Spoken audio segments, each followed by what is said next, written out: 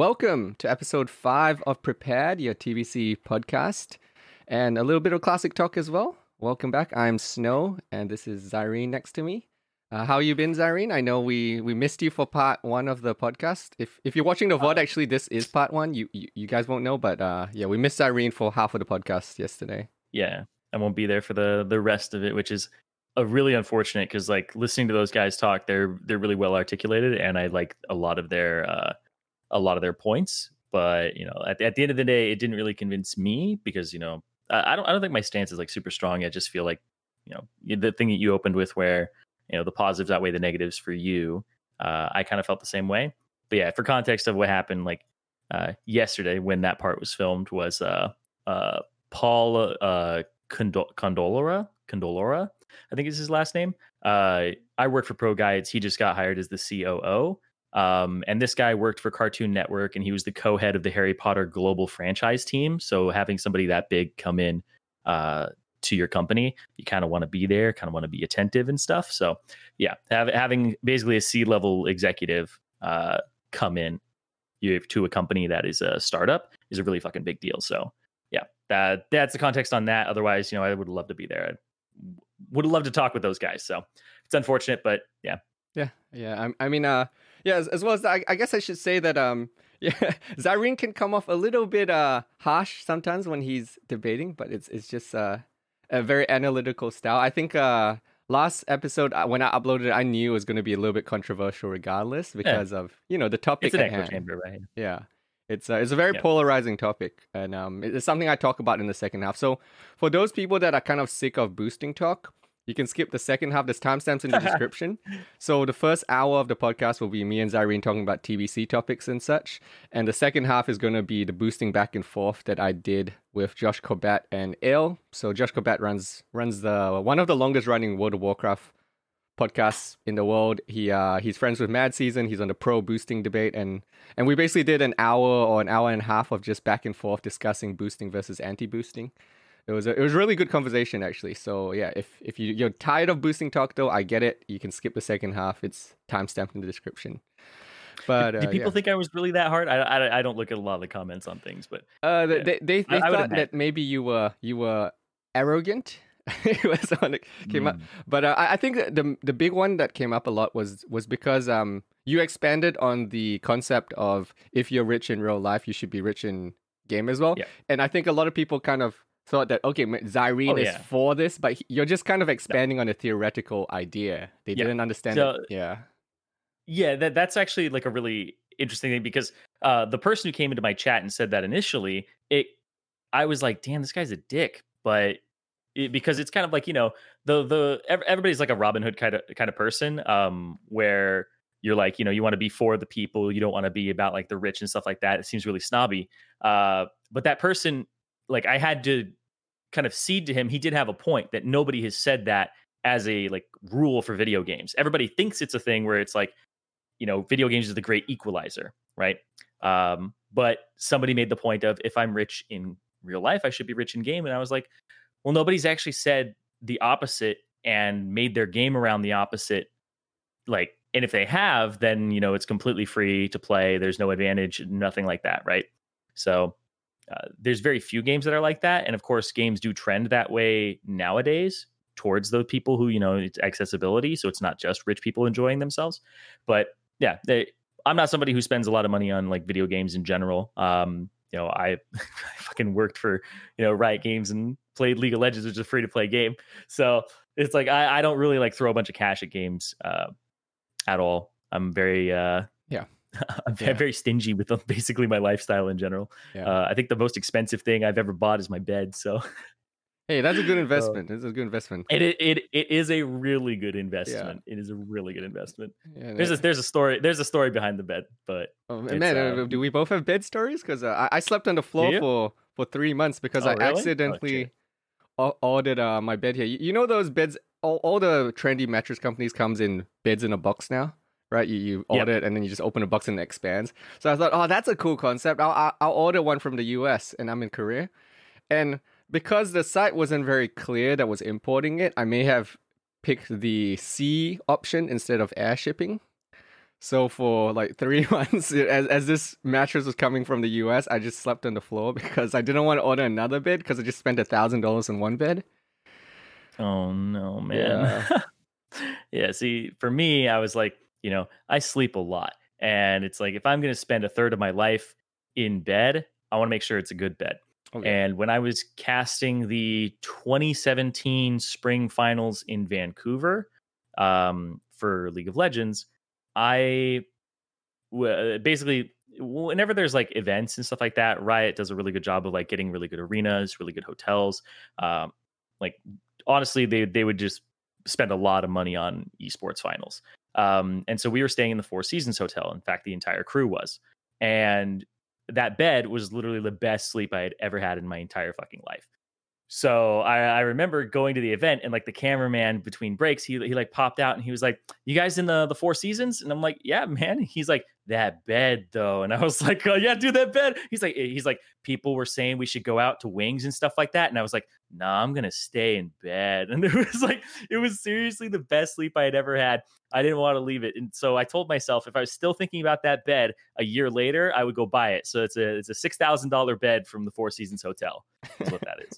Because I was still thinking about that bed a year later. And I was like, I'm going to save up. If I'm still thinking about that, I'm going to buy it.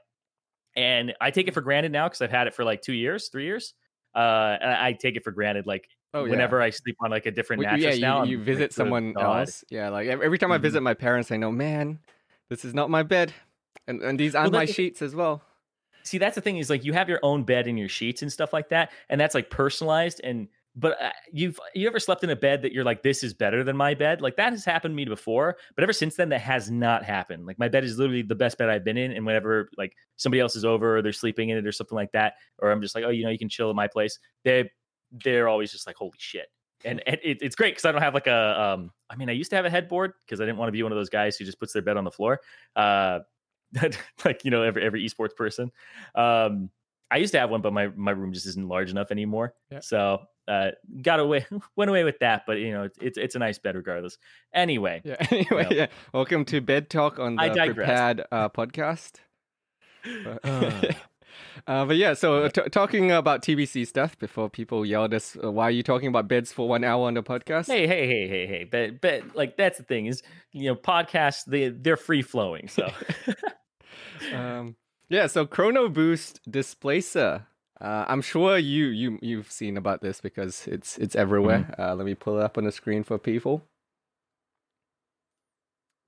The Chrono Boost Displacer. Yeah, the Chrono Boost Displacer is a really interesting thing that they decided to throw in there. You can go ahead and talk about it a little bit. Okay, so to explain it to people that don't know, so on like the day or two before April Fools, actually, the worst time to announce something like this, by the way, Blizzard had a blue post from a dev explaining that they're adding this item that you can buy on the PTR, and when you right click it, it basically saves your world buffs at the state that they're in, and then when you click it again, it will disappear and give you back all your world buffs. So this is essentially just saving your world buffs every time you click on this. And for those curious, I do have a whole YouTube video on this. You can go check it out. I went on PTR and played around with it for a bunch. And it was a very interesting change, especially at the timing, because one, when I put up the video about it, half the comments were, "This is April Fool's, I'm disliking it." So I had to go in the comments and say, "No guys, please stop disliking the video. It's real. I swear I'm not doing an April Fool's joke." No debate. Yeah, and then the developer had to come out and say, "Yeah, this isn't April Fool's. So everyone, this is not April Fool's. This is a real item. It is on PTR. It's very buggy right now. So in my testing, it is super, super buggy.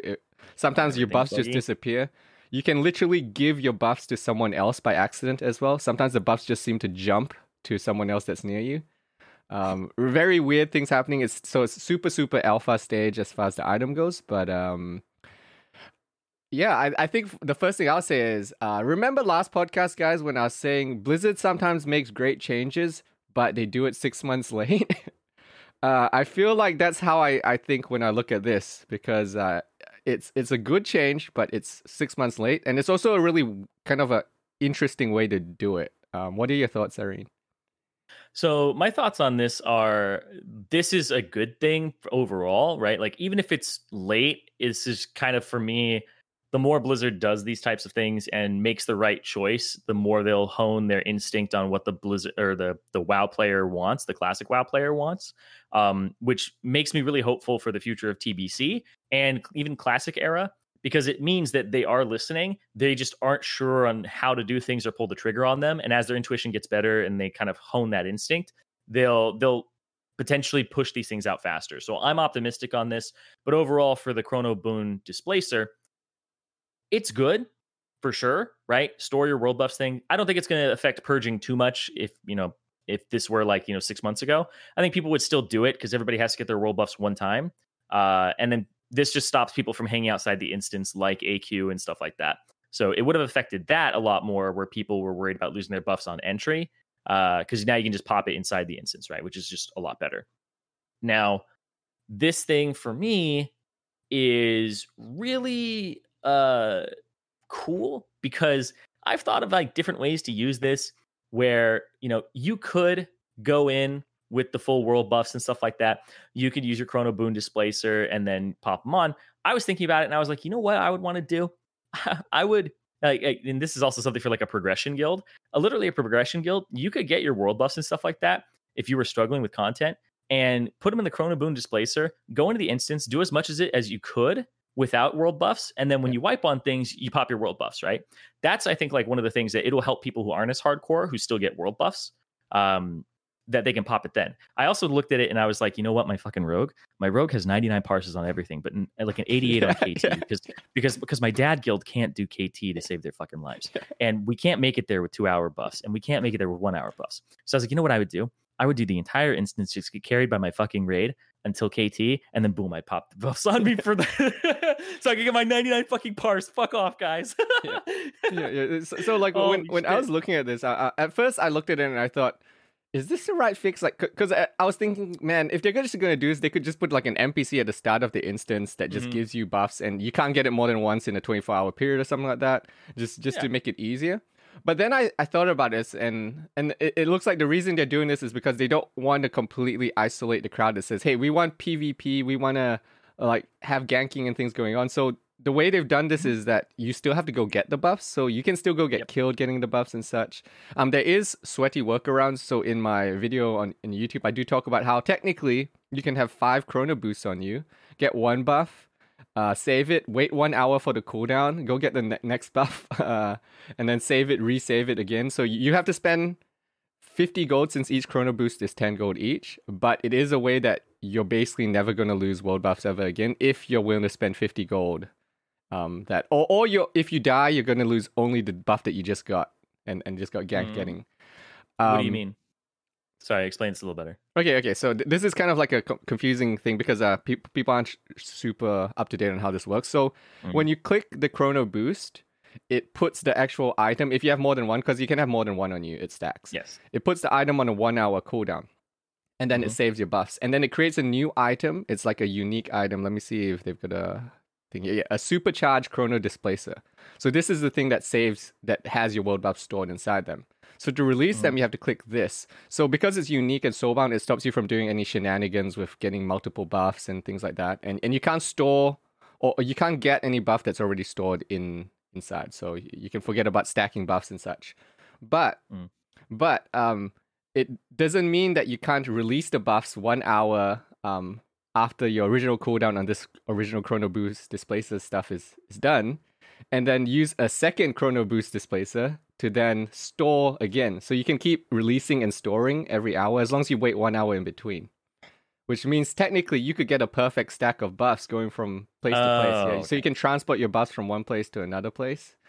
Gotcha. So this is just buff uptime is all you're talking about. Yeah, buff uptime. And also, I guess, buff security. Like you could, like for me, I wouldn't use it for every single one because, Alliance, if I'm talking about my Alliance rogue, you do a buff train, you get most of your buffs with barely any loss in one go. But I would still use it for, let's say, like a Rend or Songflower. So I save it and then I go get that Rend and Songflower so that I don't risk my other buffs when I'm going to go get those buffs. So maybe I spend another 10 or 20 gold on 1 or 2 more chrono boons. And it has really interesting implementations, especially because of the stuff that you just mentioned where I was thinking about, if you're in a dad guild, you could literally, this is going to change passing for dad guilds, because you could say, okay, well, everyone, let's save our world buffs for the second half of the raid, and then we'll use them then. Or you could even say, let's use our world buffs at the start, and then save them, and then continue using them in the later half of the raid. So you could be like, okay, we protect your buffs. Yeah. Dude, Yeah. you actually just changed all of the fucking like the Chinese GDKPs where they wipe on Oro to like teleport them. It's like everybody. Oh, I didn't think about Uro. Save your fucking buffs. All right, we're gonna wipe here. I'll get teleported to Oro. Throw your buffs back on. Let's go. Like, yeah, it's fascinating, man. The uses of this, and like as well as that. Besides that, just saving the buffs, you could come with one set of buffs, just not even use a Chrono Boon. You do your buffs the traditional way. You come in, and then you save your buffs if you're wiping. Because I tested this, it works in combat. You have 6 seconds. As long as you're not killed or interrupted in 6 seconds, you can literally save your buffs mid-wipe. Yeah, dude, I've had people hearth on Patchwork. You know, everybody's like, run away from Patchwork. Get your Chrono Boons going. Oh, no, man. Yeah, I mean, like, honestly, it's going to add some interesting gameplay in a way. But I think world buffs are at a point now where people are frustrated by them. It's tedious. It makes you not play your character. And, you know, I have so many alts now because I world buff and raid log. I have so many alts. Yeah, I have more than I can actually play at this point and raid on. And there's like a big thing with me where I was like, you know, I don't get to play my rogue at all, which was one of the best things in regular classic was playing my rogue in PvP. But now it's like I got to buff my rogue, I got to play my rogue, and then I got to play my warrior, then I got to play my warrior, then I got to play my paladin back-to-back days. So I play Friday, Saturday, Sunday, Monday for like 4 characters in a row. And then on Tuesday, I need to like buff my warriors again because those are really important for like speed running and stuff. And they're main tanks. So if I get like purged on my warrior, I need to go get rend again. I need to go get, you know, other things again. So for my rogue, it's like the least important for me to buff. So I have to buff the other ones first, but I don't get much time to play my rogue. So for me, it's like this would be super fucking cool to have. Now, the other thing too about it is I was thinking about this and I was like, so in the raids, because, you know, I speed run and stuff, it's like, if we did Dark Moon Fair on Monday, then Dark Moon Fair on like Tuesday, right? Did like a Monday, Tuesday. Then you rebuffed and you got it again for next Tuesday. If you clear Nax in under an hour, you can just save your Sage's Dark Fortune for the next week. Yeah. By using Chrono Boon Displacer.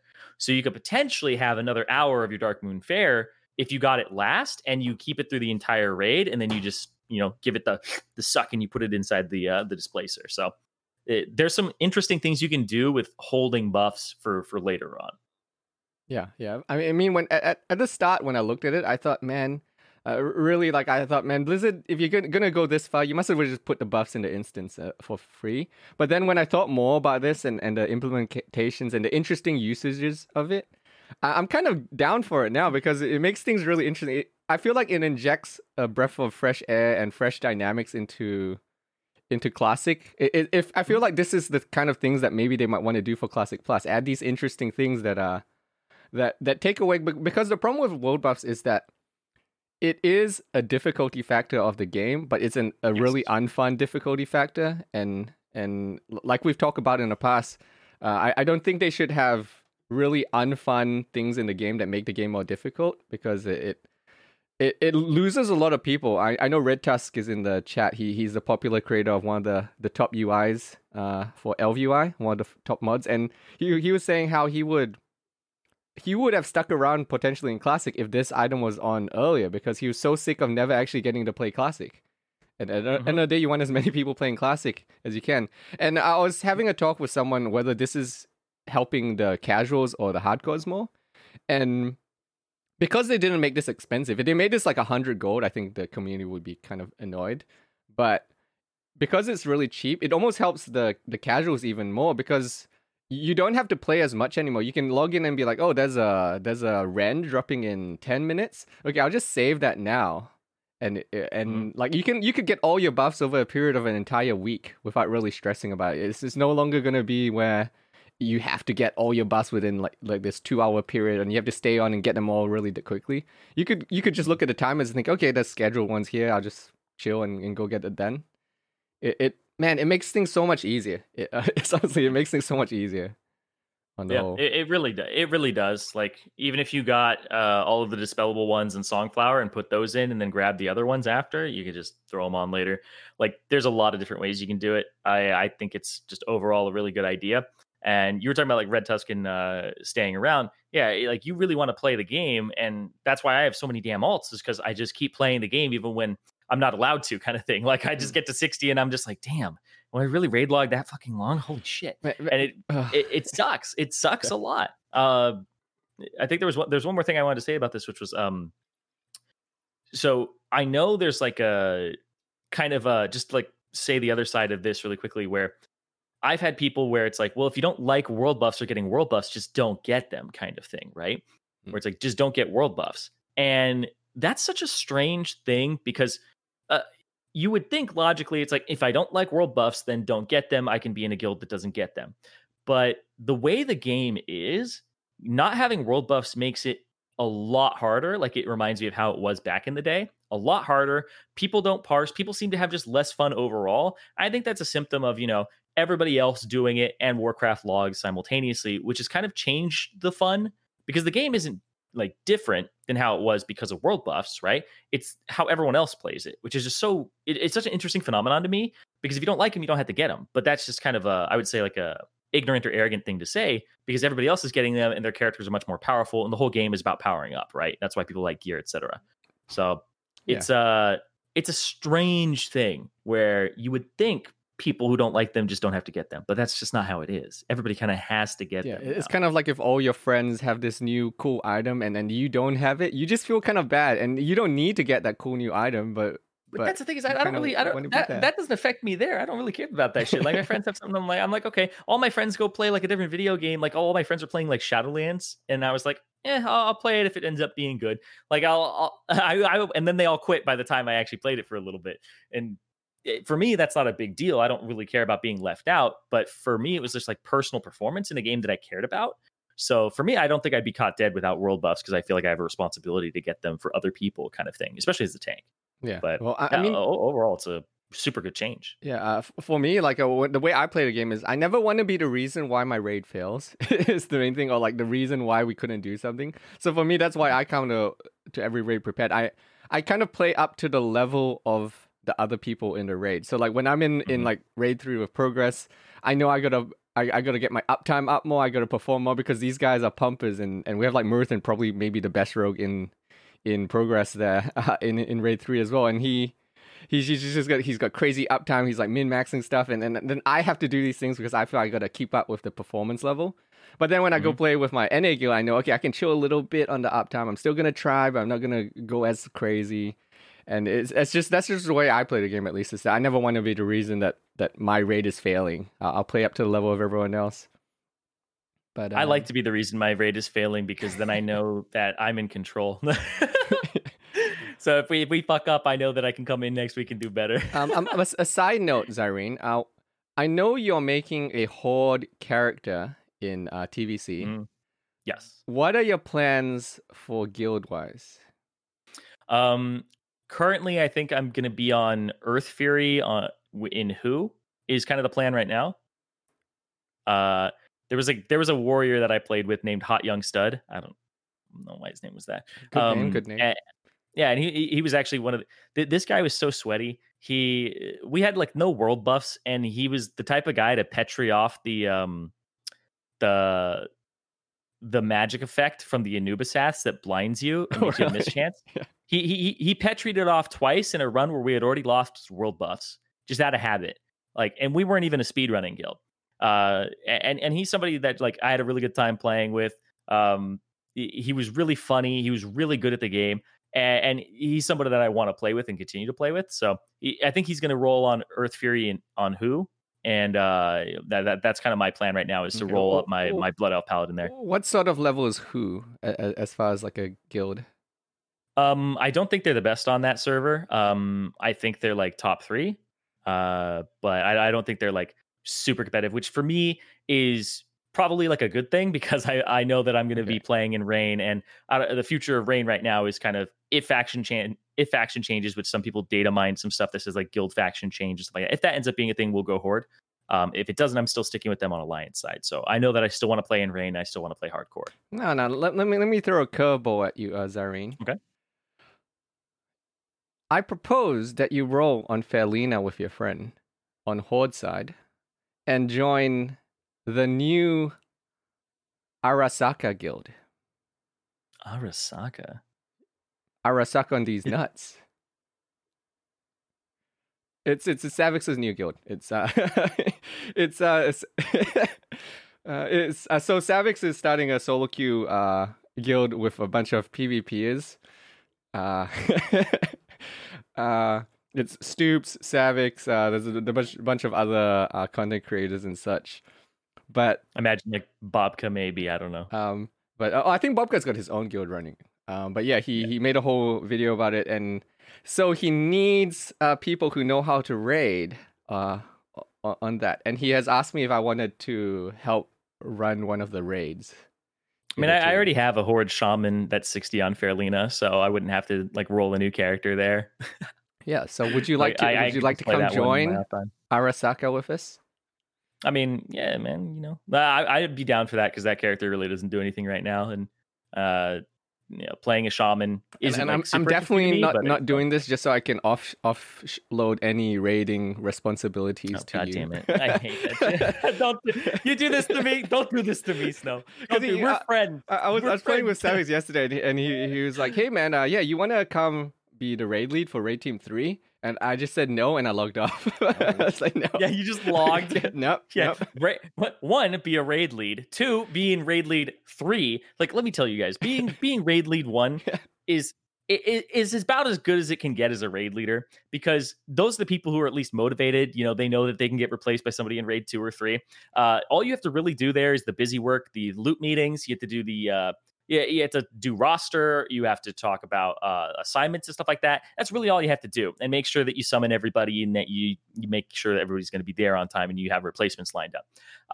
If you are in raid 2, you have to do that, but a little bit more on the push work for getting people there. And raid 3, you probably have to do a lot of recruiting, plus all of that, plus tearing your eyeballs out because you're just wiping all the time. It is not a good place to be. It is absolutely terrible to be in charge of a raid that is not trying, right? So yeah, you have to get people to care about a raid that is not the best raid, and that's hard to do. That's really hard it's gonna be an interesting one. Yeah, but I said like maybe, but we'll see. We'll see. Yeah. I'm gonna level my road. We'll see. We'll see. All right, we'll see. But yeah, so man, to go back to the world buffs topic, yes, I feel like for Classic, I know there's a very small minority who are upset with this because they feel it impacts the ability to grief people and such.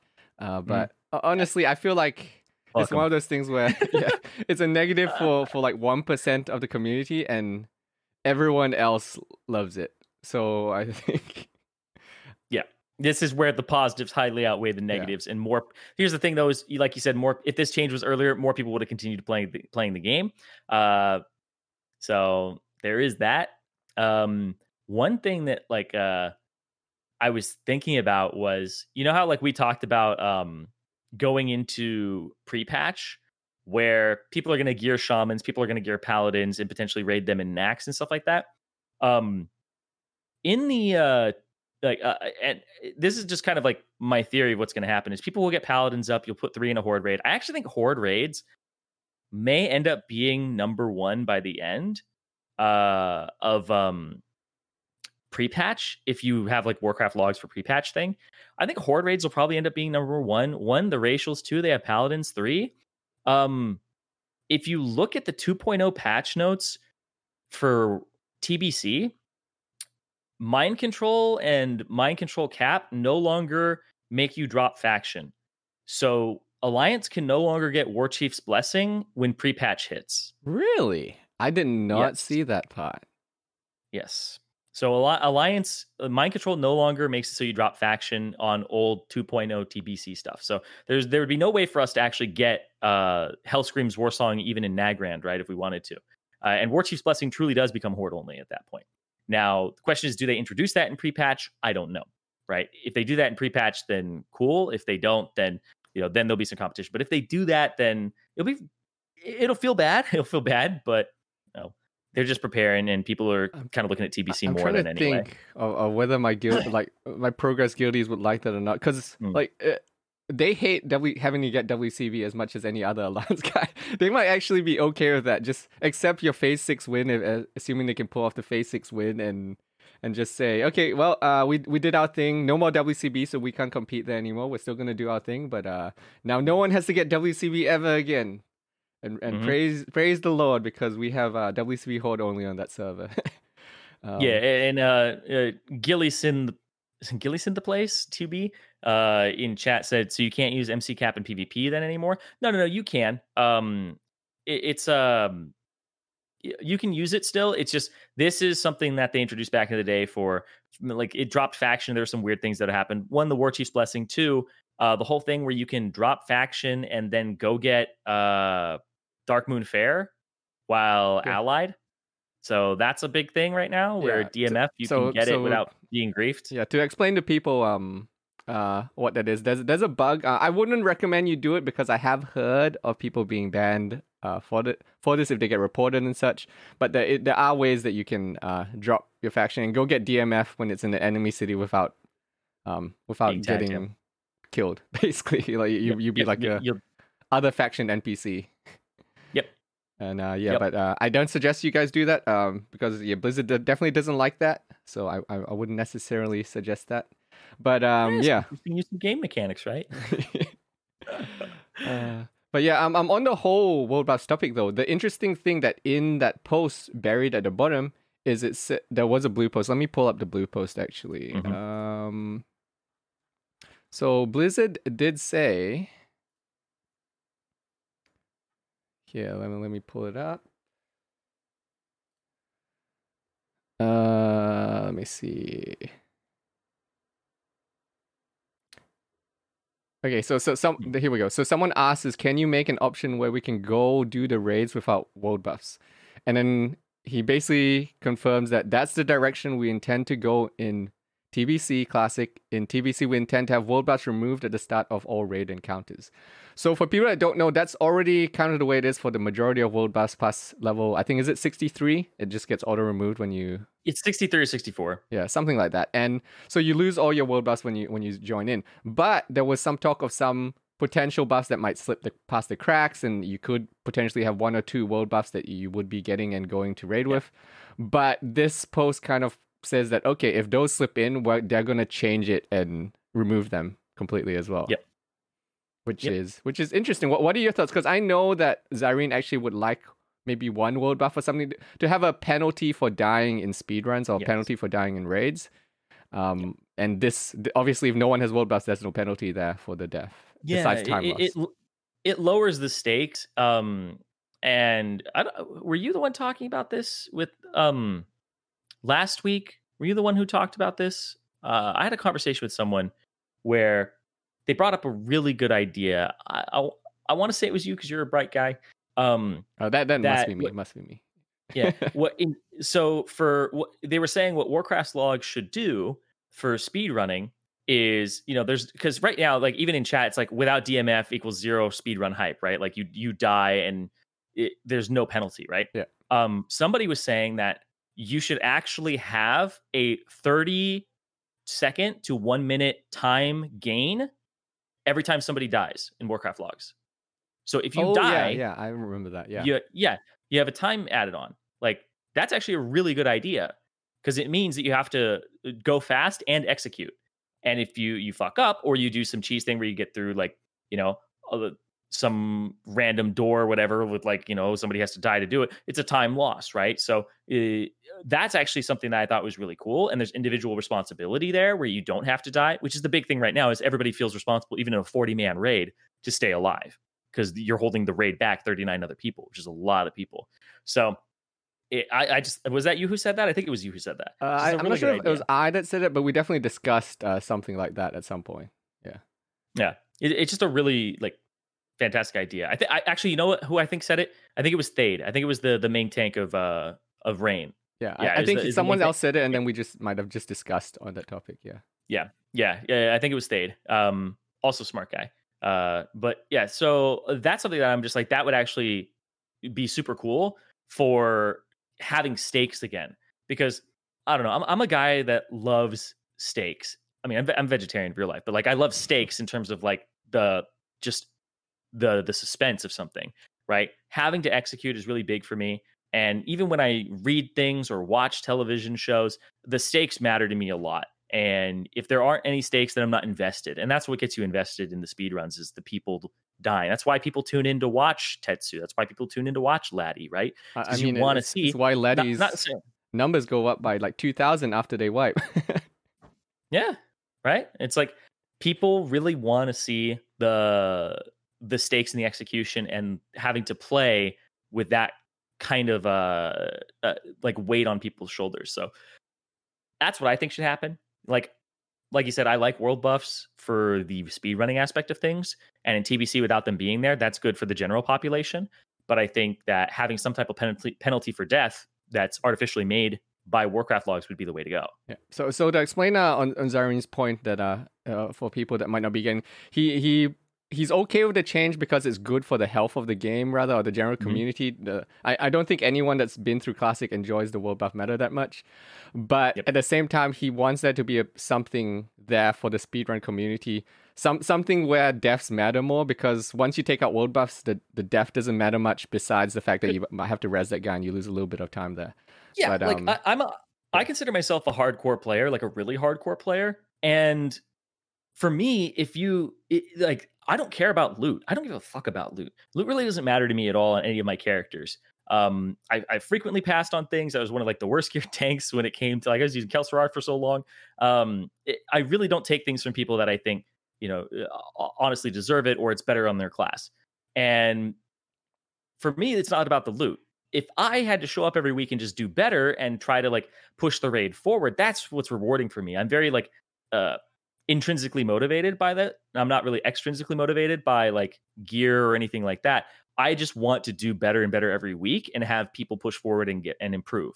So for having something like that, where it's another thing that I have to weigh to in like the whole game of like, how does one get better, quote unquote, then that's cool for me. And that's what I want, right? Like right now, I think I like world buffs because I think they're a necessary evil for my enjoyment of the game. Because I don't think I'd enjoy the game if, world buffs weren't a thing.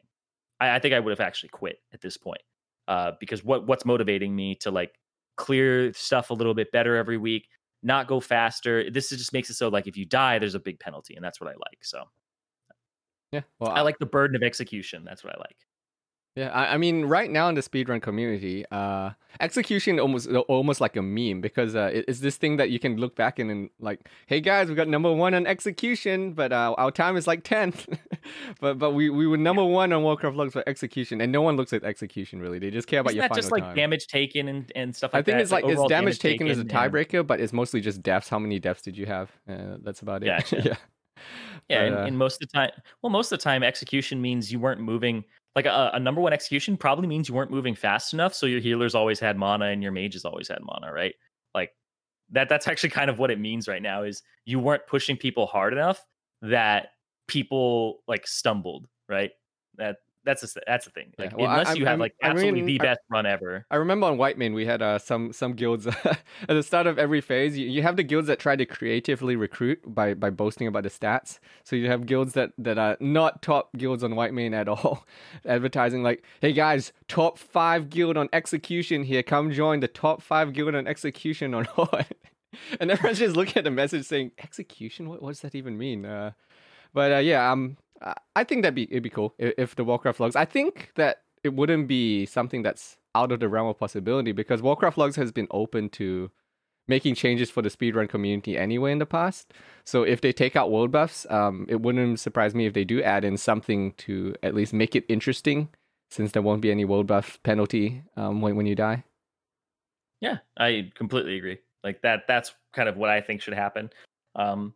And that's a like almost like a firm stance that I'm taking at this point, because I just don't want to play a TBC where the speed running is literally just who can go the fastest no matter what, because I want there to be some type of penalty for deaths, right? Yeah.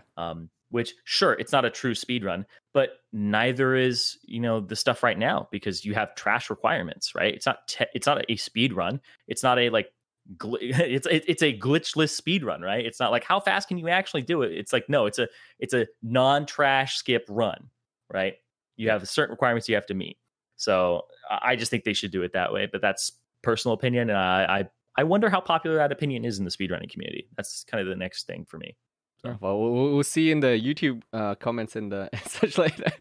We have one of the most interesting reviews on our Apple Podcast page. I don't even open the Apple Podcast page because I only put it on Apple Podcasts and on Google Podcasts and all, just for people to have an easier way to listen to it if you're on the go. Mm-hmm. So I don't really care about the reviews there, but I clicked on the page to have a look, and one of the reviews was 1 star, hosted by speedrunners. And that was it. It was like 1 star hosted by speedrunners. Nice. Nice. So, it's actually funny. I don't know if I told you this before, but I actually, when I first worked at Riot, I would look at like every comment that was on everything I did, highlight clip, Reddit threads, all that stuff. And I would take what people said to heart. People would be like, this guy's like stupid looking. And I'm like, fuck, why do I look smarter? Like whatever it was. You come right? with glasses obviously, the next host. Yeah, but I was a lot younger back then. Yeah, just glasses. Hey. So like the big thing there was I would just constantly like look at what people had to say. And then eventually, like after like half a decade, I realized that the people that have genuine feedback for you are going to be your colleagues and the people who are going to tell you what's up, especially when you have a craft or you're doing something that's more of an art and it's your own in terms of delivery or however you want to go about things. So the people around you are the ones that are going to give you the genuine feedback, not just gas you up. And you need to select, the people who are around you who aren't going to just be yes men.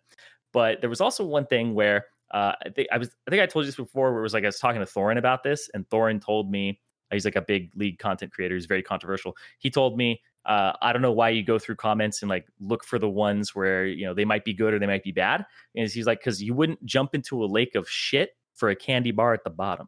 And I was like, fuck. I was like, damn. I was like, he's right. He's actually right. Yeah. But I would jump in a lake of candy bars to find that piece of shit, though. You're like, where's the bad comment? Well, I mean, it's something that comes back to me. My stream sometimes says like, hey, when I'm setting up, sometimes they see me setting up and they see there's a dumbbell against my door at the back there. Because I tell them I can't actually lock or close my door when I'm streaming because I have LAN cables coming through and it doesn't fit through the door. Mm-hmm. So they'd ask like, why do you do that? And I say, well, because I signed up to be on the internet. I understand, and I've been on the internet long enough that hate comments don't affect me much anymore, and I'm kind of used to a lot of that stuff. I can in one ear out the other ear if I think they're just being idiots.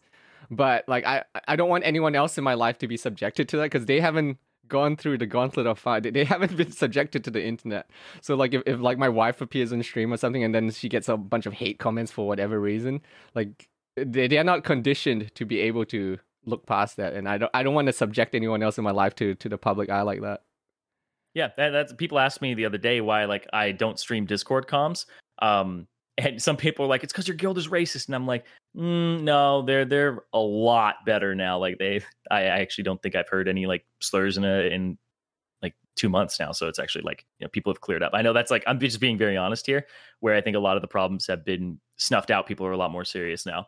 But I'm sitting here going like, those people, if I stream Discord comms, they did not like sign up for that, right? They did not sign up to every time they're around me. It's no longer like a private space or anything like that. 2 months no racism. I know, dude. We should have like a fucking thing on the wall that says, yeah, we should have a thing on the wall that says like 60 days since last slur. But it honestly, like the guild had a bad reputation, just straight up. Like I'm not gonna hide that shit, but it's been a lot fucking better now. So I'm very happy about that. It's actually one of the reasons that I didn't want to join them in the first place. In fact, in my application, I talked about that where I was like, this is not my first choice because I don't like the environment or the culture. And they, we had to talk about it, and they gave me permission to kind of call people out on things, and people have been toning it down a fuck ton. So I'm actually really happy about that. I'm really proud of the guys. Yeah. Also, Raid Masters had to be in the Discord call, so that would have been really bad.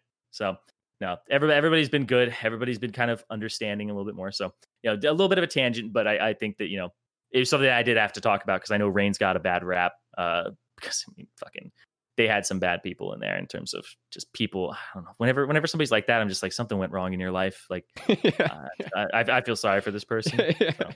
Yeah, when you see some people who are just like, how do you function, man? Like, how do you get to this stage? I'm like, if any employer in the world saw what you were saying, I'm like, you would not have a job, not now and not in the future, bro. Like, come on. So, yeah, and then, like, Rest in Paprika saying so many guilds have those issues. Yeah, there was that big post a while ago where it was like racism plagues like the top guilds in WoW, and it was a big retail thing. So, yeah. It's a lot of gamer words, a lot of people who like to pretend that what they say doesn't matter, and I don't know. Just like I said, something went wrong in those people's lives, and I just feel sorry for them. Yeah. Well, so to bring it back to TBC stuff again. Yes. Lighter topic, yeah. We got our little like 30-minute related speedrun in there. Every podcast we have to make sure we anger some of the audience by talking about speedrun topics for 30 minutes. But we can now talk about the survey. So the cost of cloning. Did you see this one? So no. Blizzard sent out a survey to a bunch of people with varying numbers from basically $10 up to, I think it was $39.99, and basically polling, so $9.99 to $39.99, polling people, how much would you pay for a classic character copy to clone your character is what we talked about before. And honestly, my opinion on this, I already said it in the past, is that this is a cash grab. This is Blizzard's this is a cash grab. I'm not happy about this. It should be free. But obviously, Blizzard's gonna milk this and make money from it. What are your thoughts? What would be the ideal? What would you pick for the cost of this? Personally, I picked the lowest because I think the entire thing is a cash grab. But I'm curious to see what you think.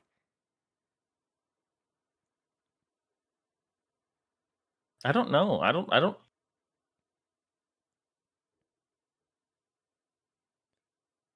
So as Irene's thinking about it, to explain to people, this is to copy your character or clone your character when TBC releases so that you can have a character on the TBC Forever servers, which is honestly, I think, something that probably everyone will want to do because everyone's going to want to have that nostalgia trip from time to time and pop back on the old character and say, oh yeah, this is my character on Classic. So it's almost like a mandatory spending for most people because most people don't want to lose that period for most of them at least, yeah.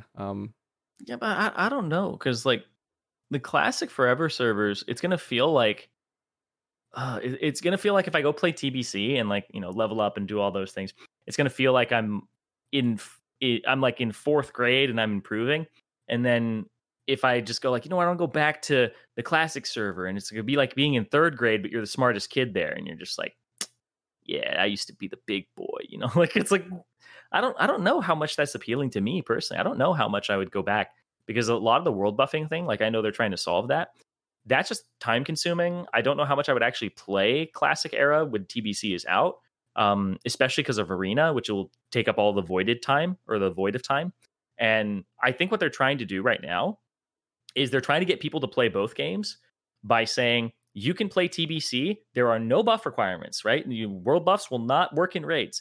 And here's a way to store your buffs in Classic. So you could log into Classic, get your world buffs, and then like play Classic and raid log in TBC, right? And just log on your character when it's raid time.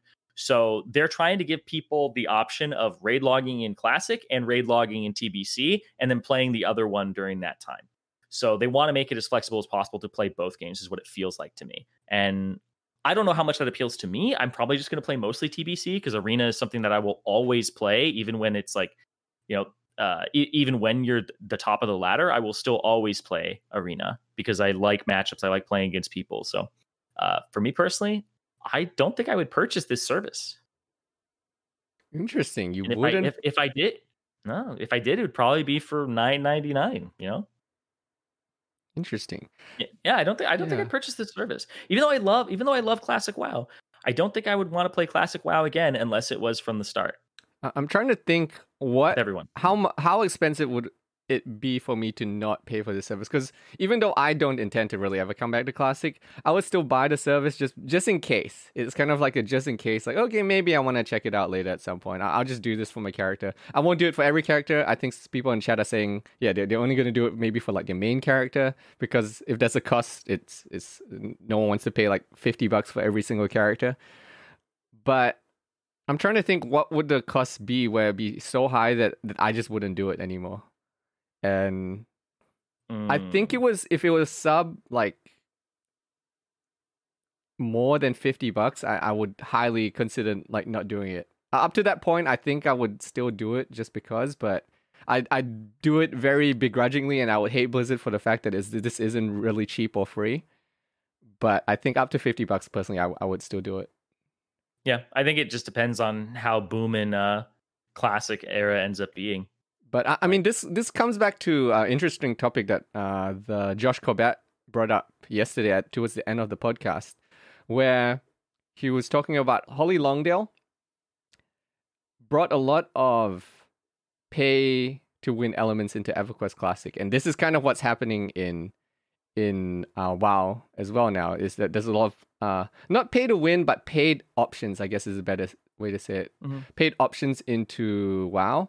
And this makes it really, really... I feel like... Well, I guess the question that he posed to me is like, why do you think that this isn't going to ruin the game then if they're adding all of these paid elements into the game? And my response was that it's happened in EverQuest Classic with even more hardcore players, and at the end of the day, it did take away from the game a bit, but it never crossed the line into game ruining. They never made the decisions that were so drastic that it actually killed the game or actually took away the fun from me playing it. So I think while I hate this, and I think it's a load of BS that they want to charge this amount of money for it, I don't think it's going to ruin the game. It's just Blizzard being a little bit greedy to make some money, but I don't think it's going to really impact the game on the whole. Yeah, I would agree. I don't think it's going to impact the game. I just think it if I were them, this is the choice I would make, even though I'm not the person who would be appealing towards, right? Even though like I have geared characters and stuff, I don't really think I would clone and then leave a character behind, right? I think maybe for me, it's because I think maybe I'm just going to leave my Gnome Warrior anyway, so I'm not sure. Like, yeah. Well, I think that's about all we can really say about this. We'll see what Blizzard does, because who knows what they're going to end up with. I assume they're doing this for data reasons, just to see how much they can get away with charging, basically, from the responses. But I see you've been on beta, Zarin. Your guild peer pressured you to go back into the beta, because I know you were against actually hopping on the beta.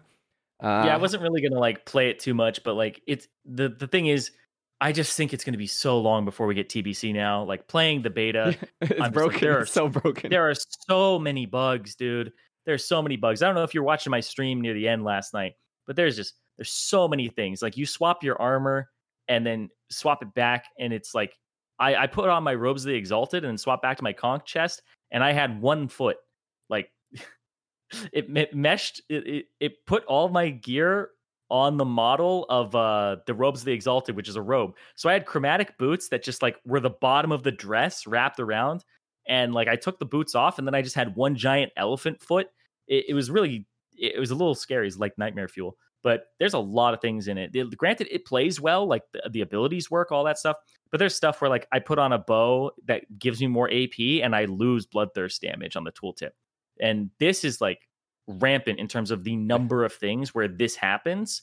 So it's too many things. I opened up my map and highlighted the continent, and the outline of the continent was like shifted and blown up. So it's like what? Like there's so many tiny things because they're rebuilding this, right? Yeah. They're like, well, so here's the thing is I think they're rebuilding it. What they're doing is they're probably using a specific state of it and then putting something else underneath. They're basically trying to be a magician and take the tablecloth out from underneath the glasses and then put a new tablecloth underneath. Like, sure, you can snap that tablecloth out from underneath, but you're trying to replace it underneath those glasses. That's going to be really difficult, borderline impossible. And back when I was at Riot Games, there was a team called the Cuts team, which stood for Clean Up the Shit, CUTS. The Cuts team was about making sure that when a change happens, that nothing gets fucked up. And also, you know how people complain about like the Riot client and the League of Legends client. The client that League of Legends is built on is a really shitty like engine, right? Yeah. And they have to work with it. And so what they have to do is they have to go through archaic code and try to make sure that they can insert new things, like new things that allow you to have missile code that allows missiles to change directions, like with Zoe, right? Or like things that would bend, missiles that can bend. It's like, how do we introduce this tech into the game? Well, the cuts team has to really fucking work hard to make sure that they can take out a piece of code, add in a new thing, and not fuck up the whole game. Because, you know, something happens where you like change Mordekaiser and then the login screen's fucked. You're just like, how does that even connect? But there's a lot of things in coding that you change one thing that like is not even remotely close, and then something else breaks. And you know, and any coders out there will know exactly what I'm talking about. But I mean, it's really worrying on the whole, the beta, because I was talking to other people that were devs as well, and they were saying this isn't a beta client, this is an alpha client.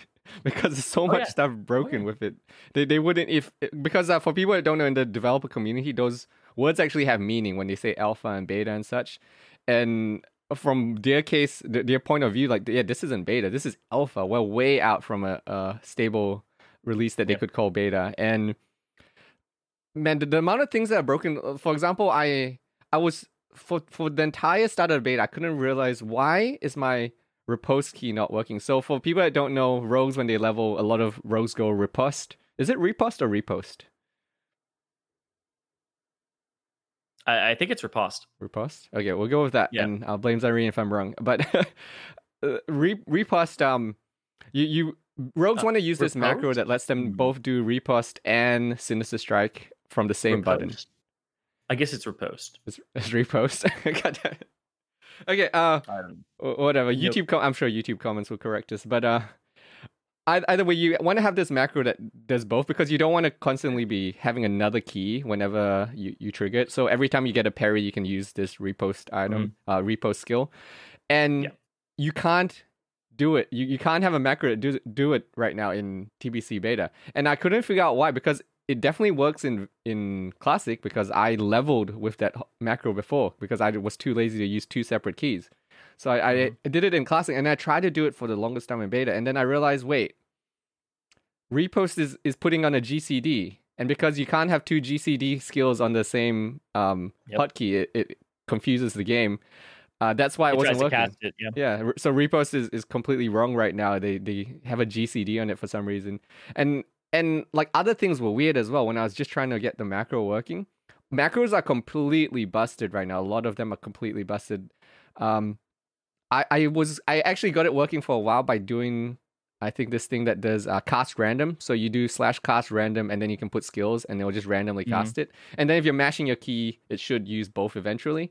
But sometimes cast random will just break, and I don't know why. Sometimes it doesn't work anymore, and then I have to go in the macro, save it again, and then it will start working. And I have no idea why it does that. It makes no sense at all. And people had like some theories about, like, you know, why is TBC beta like only going to X number of people? And the more I've played it, like at first I was like, oh, they gave it to like streamers for, you know, just showing it off. And also the added element of, you know, you want Asmongold to have the beta before other people, so he doesn't get fucking camped on stream, right? And he can actually play the damn game. And so people will watch, and he doesn't like stream snipe. People that doesn't stream snipe him and, like, you know, camp him all day. Sure, there's a PvE server, but nobody really wants to play on that one. And when it comes to like now, I'm sitting here going, it's probably because it's not ready. Like, they want the people in there who are actually going to do the bug reports. So if you're in the beta, like, just bug report everything. Like, my Onslaught girdle doesn't show, bug reporting that thing, right? Like, just bug report everything, because right now there's, good Lord, I actually feel really bad for the team that's in charge of TBC, because they have a lot on their plate. And I don't know if that team is really big at all, because it's like two people. Legitimately, like, people think there's like giant teams dedicated to like certain parts of a video game.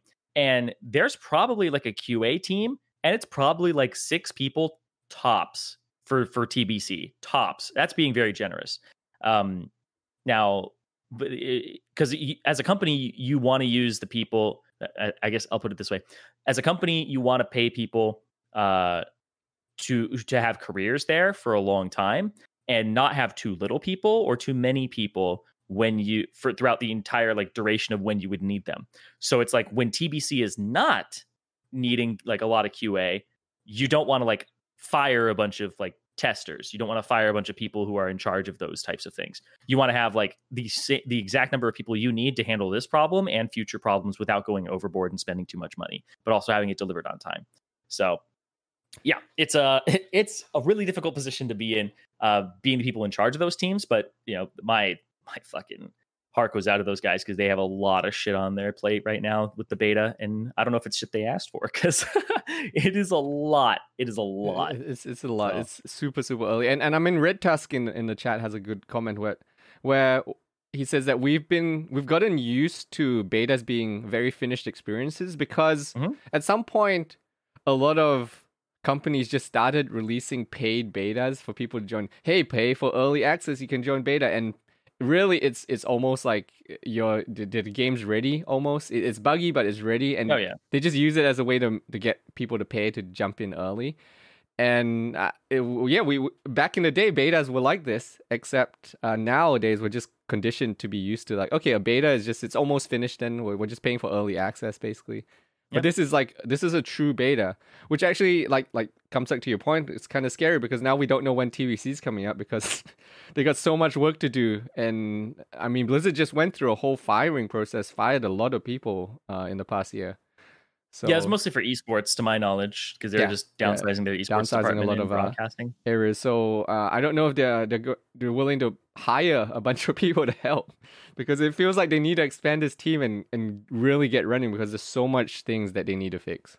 So many things. I don't know. I doubt they'll expand the team. I think instead they're just going to give the team more time. Like you're paying these people year round if they're salaried, right? Why would you bring on another person, salary them, and then when TBC actually releases in 6 months, let's just say 6 months from now, which is being like definitely overestimating. If it releases 6 months from now, that person is going to be on payroll for 6 more months in contract or something. So at that point you bring on contractors and you just give them like a 3-4 month contract, right? So that's how you'd expand the team. But you got to get those people up to speed. You got to hire people who are going to be ready to hit the ground running and don't need a lot of training. And you just are able to have them working from literally day one. So they're in a very tough spot with this game. I think it's just going to take longer is all. Yeah. That's my thing. So more classic speedrunning podcast talk in the future. No. God, could you imagine? God. That's what scares me, because I assume they're going to release pre-patch at some point, but at this stage I'm even scared like how much of pre-patch do they have ready and such if they're gonna release because people are saying, okay, we can stem the bleeding because people don't want to be stuck on the same content for more than a set period of time because they just get bored. And then you see massive quitting because people just have nothing to do in the game. But if pre-patch is the solution, is pre-patch even ready at this point? I don't even know how ready pre-patch even is. So can they even do pre-patch if it's not fully ready in time? I don't know. We might be stuck in Naxx for quite a while at this stage. Yeah, I have no clue. Like it's going to be a while for sure. And there's a lot of things that I'm just not sure if they're going to release that way. Like there's a lot of things that are just people see them and they're like kind of meta warping in a sense where I talk about like full melee comps and stuff like that, or like full physical cleave, I guess is what I call it. And like there's more things where it's like these drum changes where they're going to change those. They have a lot of time for that. What are they going to do with like Annihilator? Like Annihilator gets changed to be one-handed, non-unique instead of main hand. So like, I don't know if you'd like, you of course, Orlando, right? Yeah. Yeah. Have you been seeing his TBC videos recently? I have not. Why? What has he been doing? He's playing Fury Warrior in TBC and just shitting on meters, very hardcore on bosses. So to give people context, Orlando is one of the top DPS. Him for Warriors and Justwu for Rogues. They're the two guys that they kind of build their raid team and how they raid to top the DPS meters. Their goal is to get like number 1 on Warcraft logs for DPS. Basically, is what they do. They min max to the max for everything related to just DPS related things. Yeah, and that's when you watch his videos, you kind of get an idea of like what it looks like when you build a raid around those guys. And in his video, it's like all enhancement shamans and warriors are using Annihilator dual wield on pull to stack 3 Annihilator stacks on the boss immediately. And then he's getting double like double heroism or bloodlust because you swap out the group and the healer group doesn't need that. So he's getting like double to triple the drum rotation. And it's just actually like pretty disgusting. He does like somewhere around like 5k DPS on bosses. And there's like single target bosses, cleave bosses that he shows. And the videos just overall kind of demonstrate the idea of, warriors are really fucking good in Classic. And there's ways in which to make them work in TBC. Granted, he's in like full phase 4 BIS because 5 is Sunwell. I think he's in like full phase 4 BIS. It's one of those things where as we get closer and closer, I keep feeling like that composition with like minus a hunter and like change or plus a hunter, change things around a little bit, is still going to be like one that will actually work and potentially be very good, because both warriors, in both Alondo and the other warrior that he's with, and they have like 2 rogues in the composition, I think maybe 3. Though they're like topping the meters, and it seems very physical damage heavy, and it's really interesting to me because I know people are like tired of hearing this, and like we kind of just have to wait and see. But the more I like look into it, the more I feel like confident that warriors are going to be fine. Like Fury warriors are going to be fine. I mean, like, the interesting are you going to stack them? No, because there's 25 spots. You need healers and tanks and shit. And you need buffs, right? Like even in warrior stacked comps, it's still like just 5 warriors total now because you don't have enough room for everything else. The interesting thing is there were meta shifts where the community has been completely wrong on things in the past sometimes. A good example of that is now this is super too, early. Right? Like I've been wrong too. Like I'm down to be open for that, right? Yeah. So way back in the day, early on, there was this thought that warriors sucked for leveling and such. And then I think it was one of the warriors in Nerfed way back in the day. He released that video where he was just farming orcs non-stop in that one area. I think it was in Burning Steppes, that orc fort, and he was just that's oh god, it's in Dalaran. Yeah. And then in Dalamar. Yeah, because he released that video and everyone was like, holy, okay, warrior's good for leveling. Warrior's good apparently because he's just crushing everything. So it's interesting if we see any sort of those types of things where the community was just we were just missing something, and then we see it happen and we're like, oh, okay, that's how it actually is. Yeah, and then there was talk of like Seal Fate Rogue being really good in Nax because you hit like a bunch of crit there and like all that stuff, and you can get like a THC, so you don't need the weapon skill from the weapon expertise. And I was like, okay, like I'll try it, but no, it's not there's a lot of variables. People like sometimes it's really hard to guess because you miss something. Like a big reason why Seal Fate doesn't work right now for people wondering is because trash dies really fast a lot of times as well. So you get the extra combo points, but like you can't use them effectively because you just hit the mob twice and the trash just died, and you have nothing to do with all your extra combo points. Yeah, and it's at the point now with like Gressel that using a 1, 2, or 3 point eviscerate is like not worth it. Like 4 point, you hope it crits.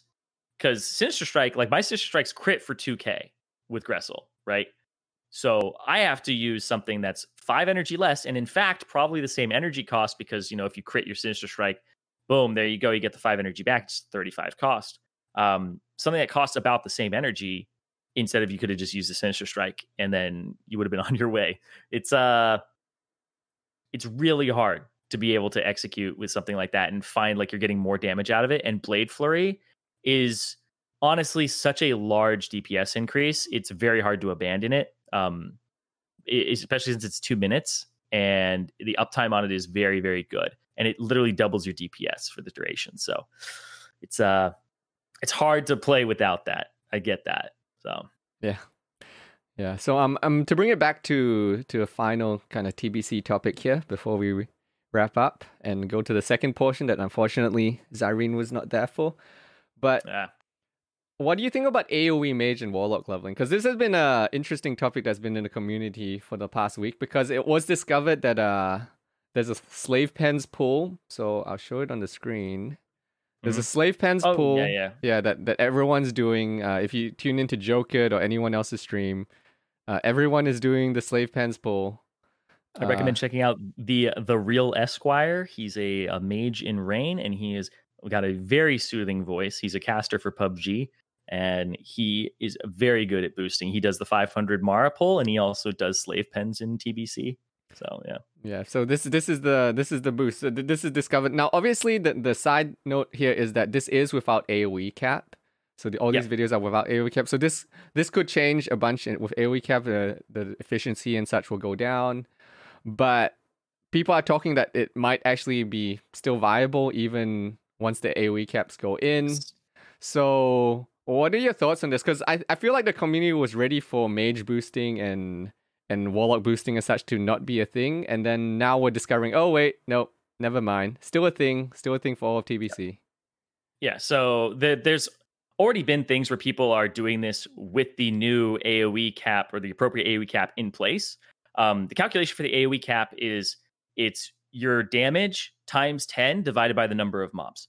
So if there are 10 mobs, you will do the same amount of damage you normally would. So up until over 10 mobs, you'll notice the same damage, but after that, it will go down. So people are actually doing like Arleus, actually, for example, fantastic fucking mage for farming. Actually, I highly recommend watching his videos if you play mage at all and are interested in farming. He very articulate guy and very smart about these things. He's already done a Mara 500 with a level 60 mage, not higher than that, level 60, and he's done it with the AoE cap already. And all he did was shift it, and he uses rank 1 Blizzard into Flame Strikes, because Flame Strike does not have AoE cap on it. So Flame Strike, Ground Dot, Consecration, Arcane Explosion are not affected by AoE cap. So you can Flame Strike after rank 1 Blizzarding, and then rank 1 Blizzard again, and then use a different rank of Flame Strike, and then rank 1 Blizzard again. You can do a bunch of things like that. And the fact that you're going to have the Blade of Eternal Darkness, which basically just means you always have full mana. So it's really interesting, but the mages have adapted at this point, and the mages who have like multiple pieces of tier 2 and maybe the ZG set that gives them the lower cast time on you don't need it, but the lower cast time on Flame Strike, it will be helpful. But yeah, people are just moving to Flame Strike now. Yeah. So yeah, basically they had AoE farming and AoE boosting is that still a thing? What are your thoughts on here? Because that's kind of to bring it back to the point. People are kind of worried now because they wanted to be done with the mage boosting meta and the boosting meta in whole, but the community has found a way to make this a thing. Would you be open to Blizzard making any changes to stop this, or what are your thoughts on that? Because I'm not even sure if Blizzard can stop this. I feel like if you nerf one way, the community seems to always find another way to min-max and to do this. Is just the community, man. We're too good at min-maxing and finding loopholes these days. Mm-hmm.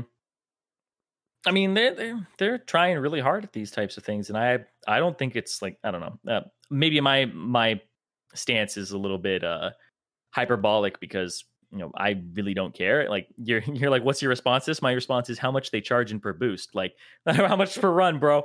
Like that's what I care about when I see these things. Is I'm just like, how much are they going to be charging? I got like 5 characters I need to get up to 70, so I'm willing to sit there. And it's like, God, these players, I think like their creativity deserves to be rewarded. Sure, it might like mess it up for like other players in a sense, but they're just trying to game the system, and everybody does this even in real life. Like people are always trying to find whatever advantage they can and way to do things that they enjoy. So I just feel like I don't think it's a problem, but I currently don't think mage boosting is a problem. Now, a lot of people who are like, it keeps people get boosted. It gatekeeps you in terms of only people who have characters and money right now can get boosted and can level. Because right now, what do? You go into the open world and quest if you're a first-time player and you have nobody to quest with, right? Yeah. You have nobody to quest with. This is going to be an interesting one. This is going to be the Zyrene comment for YouTube this week. Oh, yeah. No, I'm just saying, take. like, I understand that it's something that people don't like. I totally understand that, right?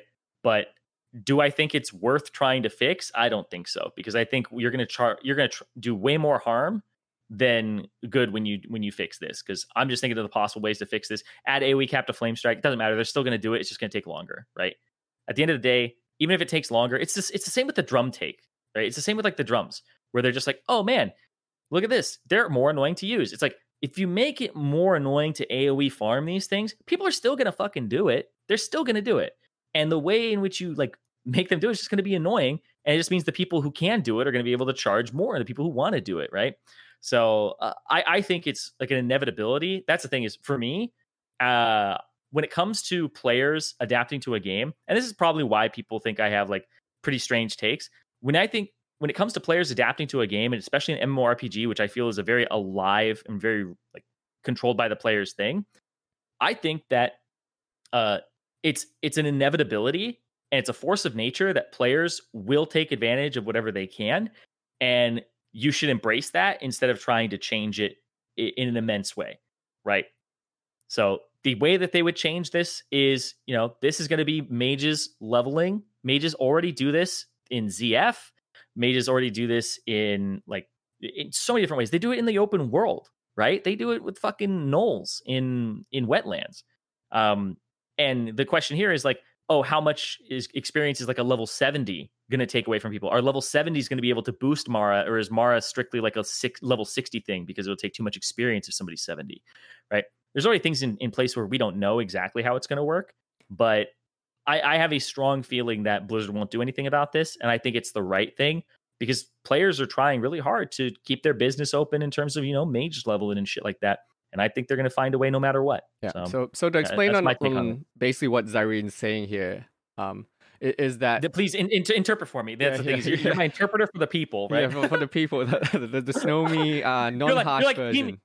You're like, he means well. He means well, guys. It's like that. It's like that skit on YouTube where you got the Obama's voice behind him, and he's translating. But basically, it's not so much that Zyrene thinks that you can't get that he wouldn't be open to a fix potentially if it could be fixed, but he thinks that to actually fix it would break things, and the likelihood is that you end up just breaking things and making it worse in a lot of cases as well. So you're taking away from the creativity of the people trying to do these things, and people always seem to find a way around them regardless. And then you just keep breaking more and more things, and you end up with like this weird situation where you've just broken a whole bunch of things, and it's maybe the situation is worse than you started with, and now people are doing these weird workarounds. You've got like 10 different items that you click on every like 45 seconds or something, and that is the solution to get around this workaround. People are very tricky with finding ways around things these days, if you try to stop them. Yeah, so if you watch nothing else or like listen to nothing else that I say, just make it this part right here. So do I think that it is good for the game? No. Do I think Blizzard is going to do anything about it? No, because they have so many other things on their fucking plate right now. I mean, think TBC is not working right now? do I think they should do something about it? No, because I think it's going to take too many of their resources and there's other things they need to tackle, right? So my opinion is it good? Obviously, I don't think it's good for the game, right? I just think that it's going to take too much effort to try and stop something that players like, because as a designer, you are 1 to 6 fucking people dealing with hundreds of thousands of fucking mage players who, as soon as you release a change, they're going to fucking hit the instances, and immediately, no matter how many months of testing you did in beta, in an alpha or whatever, by yourself with 6 other people trying to like game this thing, instantly you have way more iterations and runs of what you tried to do in the first fucking hour of your released patch. This is something that is like working in video games. I know very well, and being on a playtest team, I know very well, is as soon as something hits live, no matter how much testing you did, there's going to be tons of shit that pops up that people find because there's so many fucking people who play it immediately. So here I'm just like, I don't think it's worth their time. I think the amount of people it impacts is low compared to the other things that they could do, right? So I think the amount of people that will be upset by this and affected by this is going to be low compared to the number of people that or resources they could be putting in something else.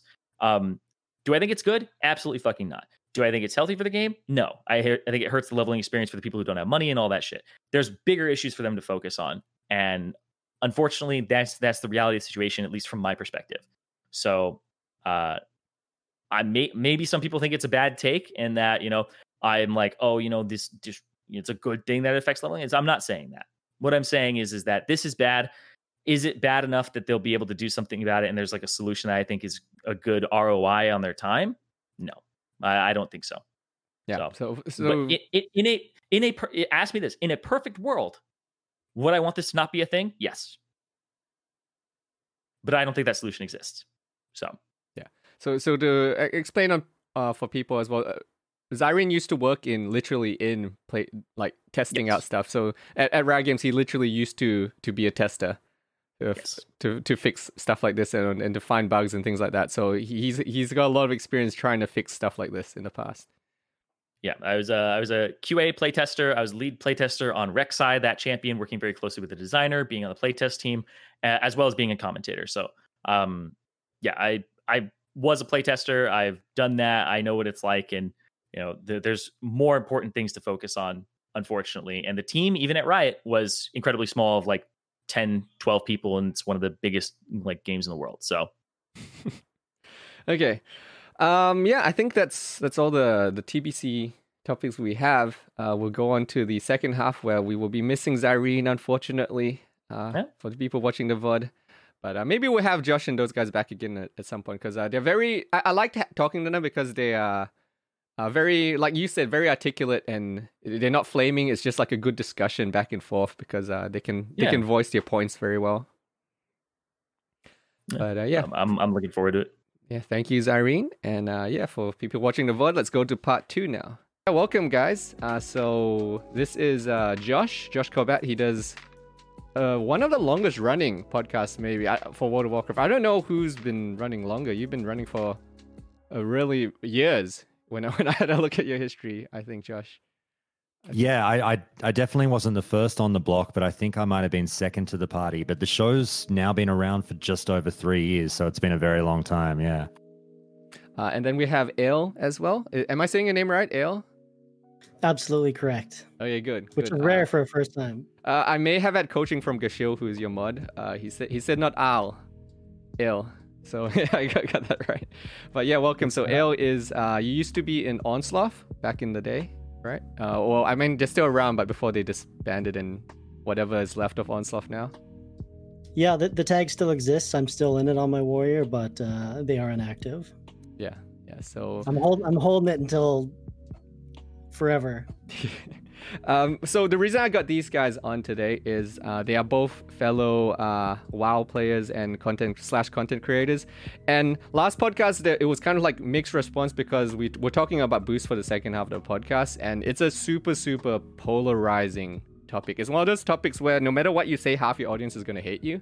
So it felt like we didn't want to come off as mean towards Mad Season, but I think in some cases, like Zyrene may have come off a little bit arrogant or talking down to Mad Season, even though we didn't really intend to, because we didn't have an opposing voice. It was pretty much just us talking about the points, about Mad Season's points, and there was no one on the opposite side responding. So that's why I got these two guys. They're both pro-boost, anti-boost? Yeah, pro-anti-boosting. Anti-boost, yeah. So they don't want to boost, and they're basically going to be here to try to change my mind on why I shouldn't like this boost. But welcome, guys. Firstly, Josh, it's really early for you, right? Yeah, it's 8 a.m. here, but like I said, don't worry about it, man. I'm used to it. I used to, not so much anymore. Luckily, I've sort of gotten enough quote unquote clout to kind of ask people to work around my timetable. But when I was getting the podcast up and running, I would get up at 4 and 5 in the morning to make time zones line up in order to sort of, make it work for my guests. So I'm so used to waking up early for podcasts. It's all good. Oh, nice. Whereabouts in Australia are you? I'm in Sydney. Oh, Sydney. Cool. My parents live in there. Yeah, I'm actually Australian as well. So.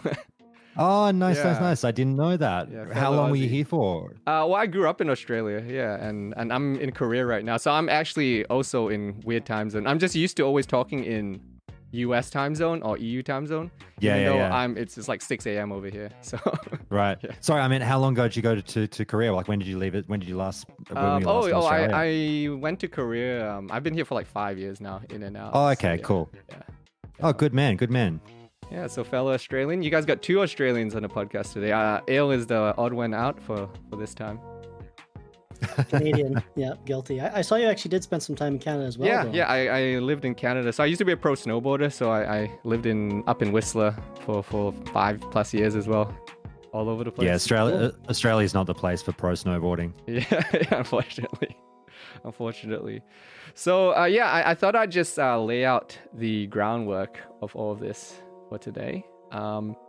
So obviously I'm on the Pro Boost team. Zyrene is also on the Pro Boost team. In his absence, I will be the lone representative from Pro Boosting. And I guess I want to start out with saying I feel like a lot of people, when they approach the boosting talk, they feel like it's 100 or nothing. They feel like you're either crazy pro boosting, you think it's the best thing for the game, you think this is the way we want WoW to be. When really, in regards to that, I see boosting as a necessary evil. I don't like the boost. I would prefer a perfect game where you don't need the boost.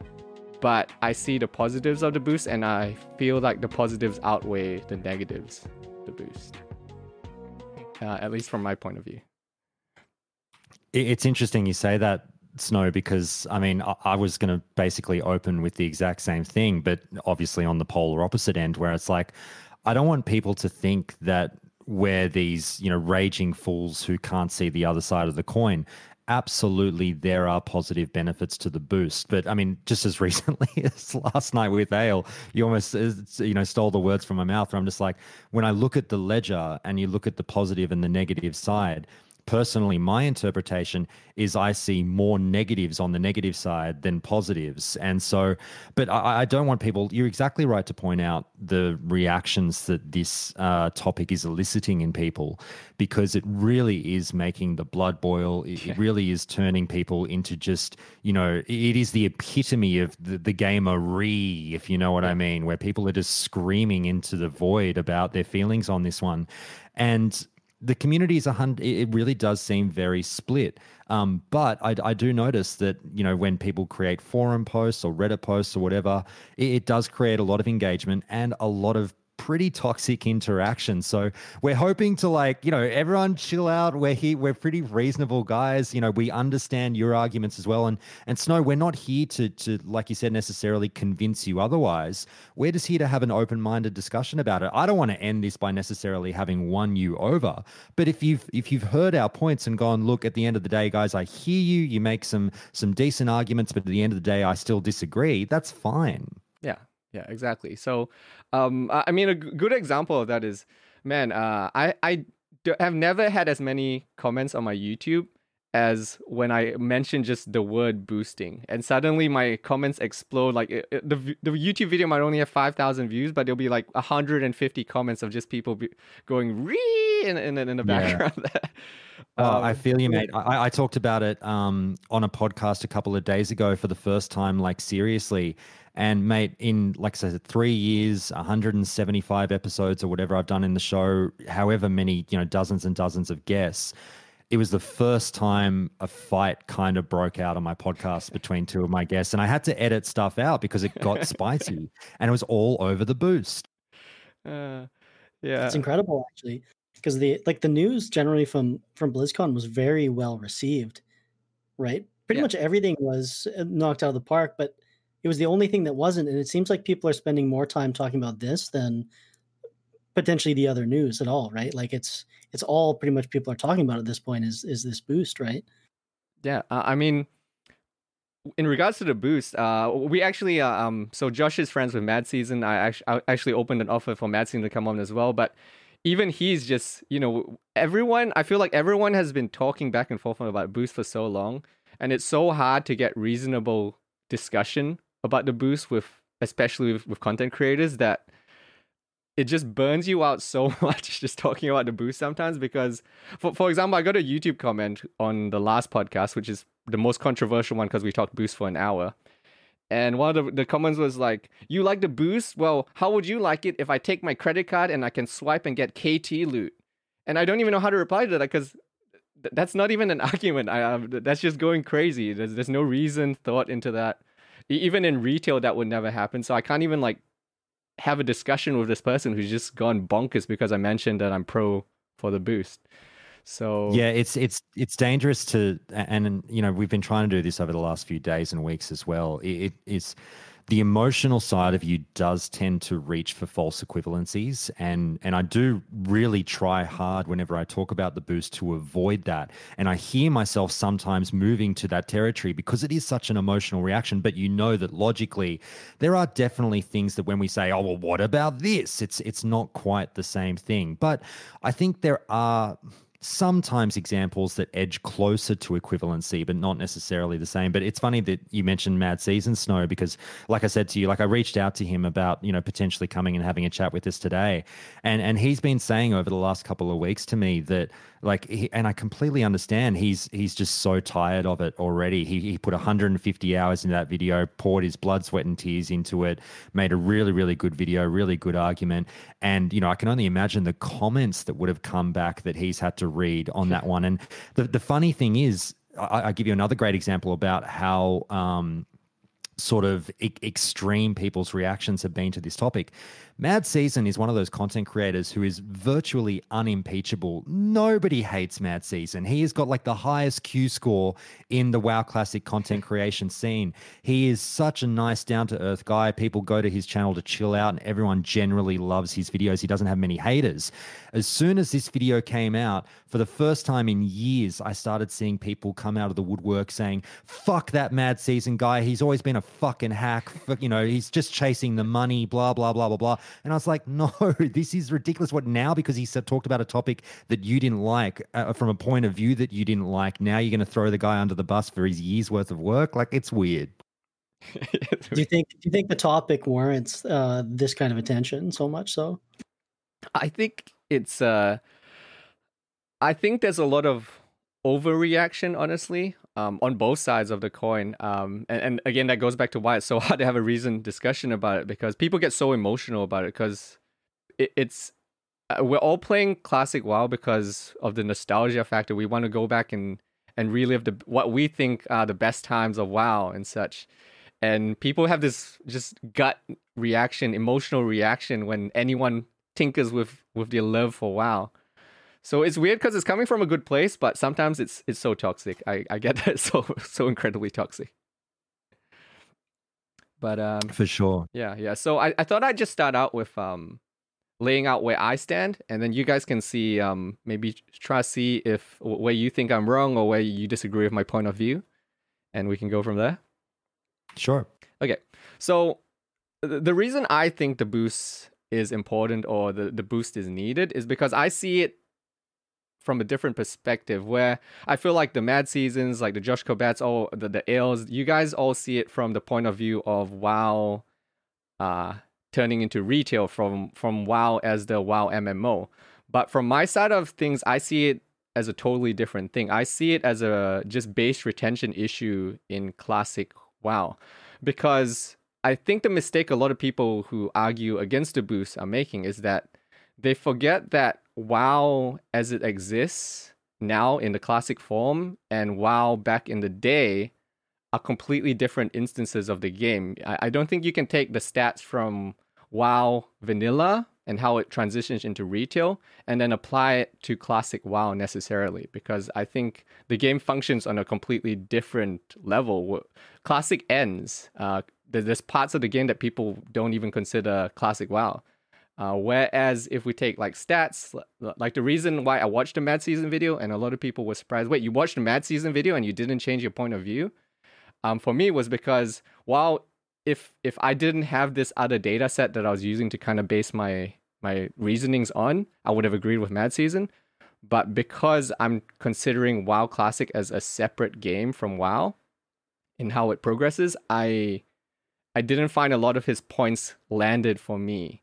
So to explain where I'm coming from, a lot of people think I'm I'm for the boost or against you guys because I hate leveling, I hate grinding, I hate all that stuff. I just want to swipe my credit card and get out of the way. I don't want to do any of that old boring stuff.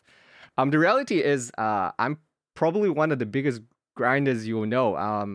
I played EverQuest not once but twice. I played EverQuest and then I went back and I played EverQuest Classic in the return. And for people that don't know, EverQuest is people in EverQuest, I can't get my friends to play WoW because they consider WoW Classic too casual. They think it's for casual gamers. So I played EverQuest twice, and I love grinding. I love leveling. Some of my best experiences are spending 5 hours in one spot just grinding mobs with some of my best friends, and that's what I love. But I feel like it comes down to this retention issue. So to explain what I mean, the simplest way is I think that every week, let's say you lose 1% of your audience in WoW. Let's say for whatever reason, people quit WoW for whatever reason, and you lose 1% of those players. If you want the servers to stay at the same population, you have to get 1% of people to then join and replace those people leaving. But the longer that MMO goes on, it gets harder and harder to say people, hey, you have to catch up on 1 to 60. Now you actually have to catch up on 1 to 70, and you have to do attunements as well. And every expansion that comes out further deepens this hole that people have to jump into and commit to, which means at some point you go from replacing 1% of people that leave the game with 0.5% of people, then 0.2% of people. And that's why every MMO RPG dies. So when I look at that issue, I think of what can help retention. And for me, that's Boost. So that's my quick little spiel. What do you guys think? Ale, you want to go first, or shall I start? Go ahead, Josh. All right.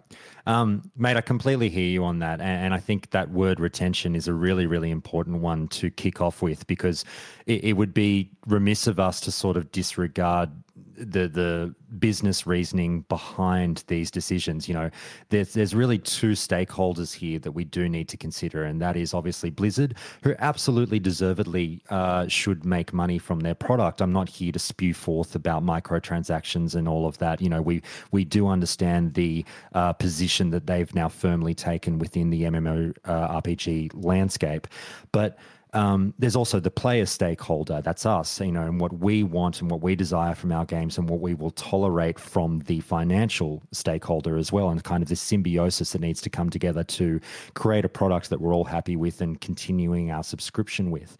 When we talk about retention, though, it's a thing where I feel like they're not necessarily trying to retain the WoW Classic player base as much as obviously they want to do that.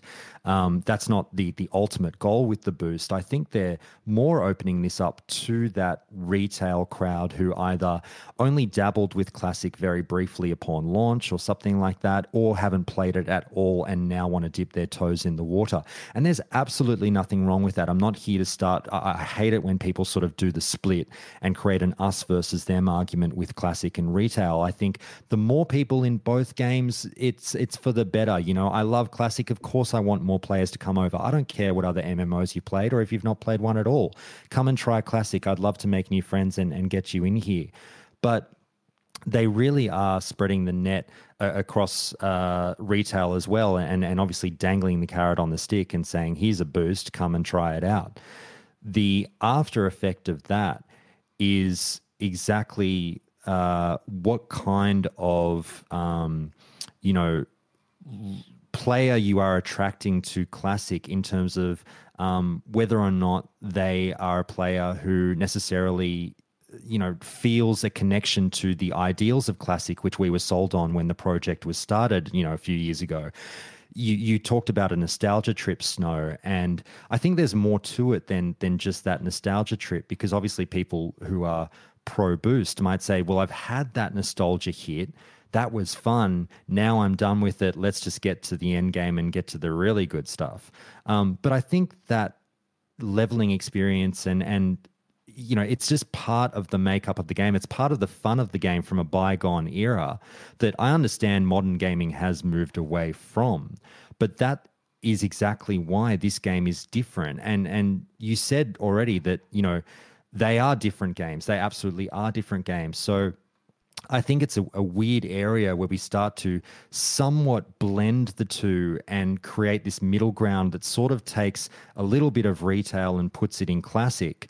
in order to appeal to that player base, when we should be actually keeping them separate as far as I'm concerned. I don't think there's anything wrong with Classic having its own flavor and retail having its own flavor.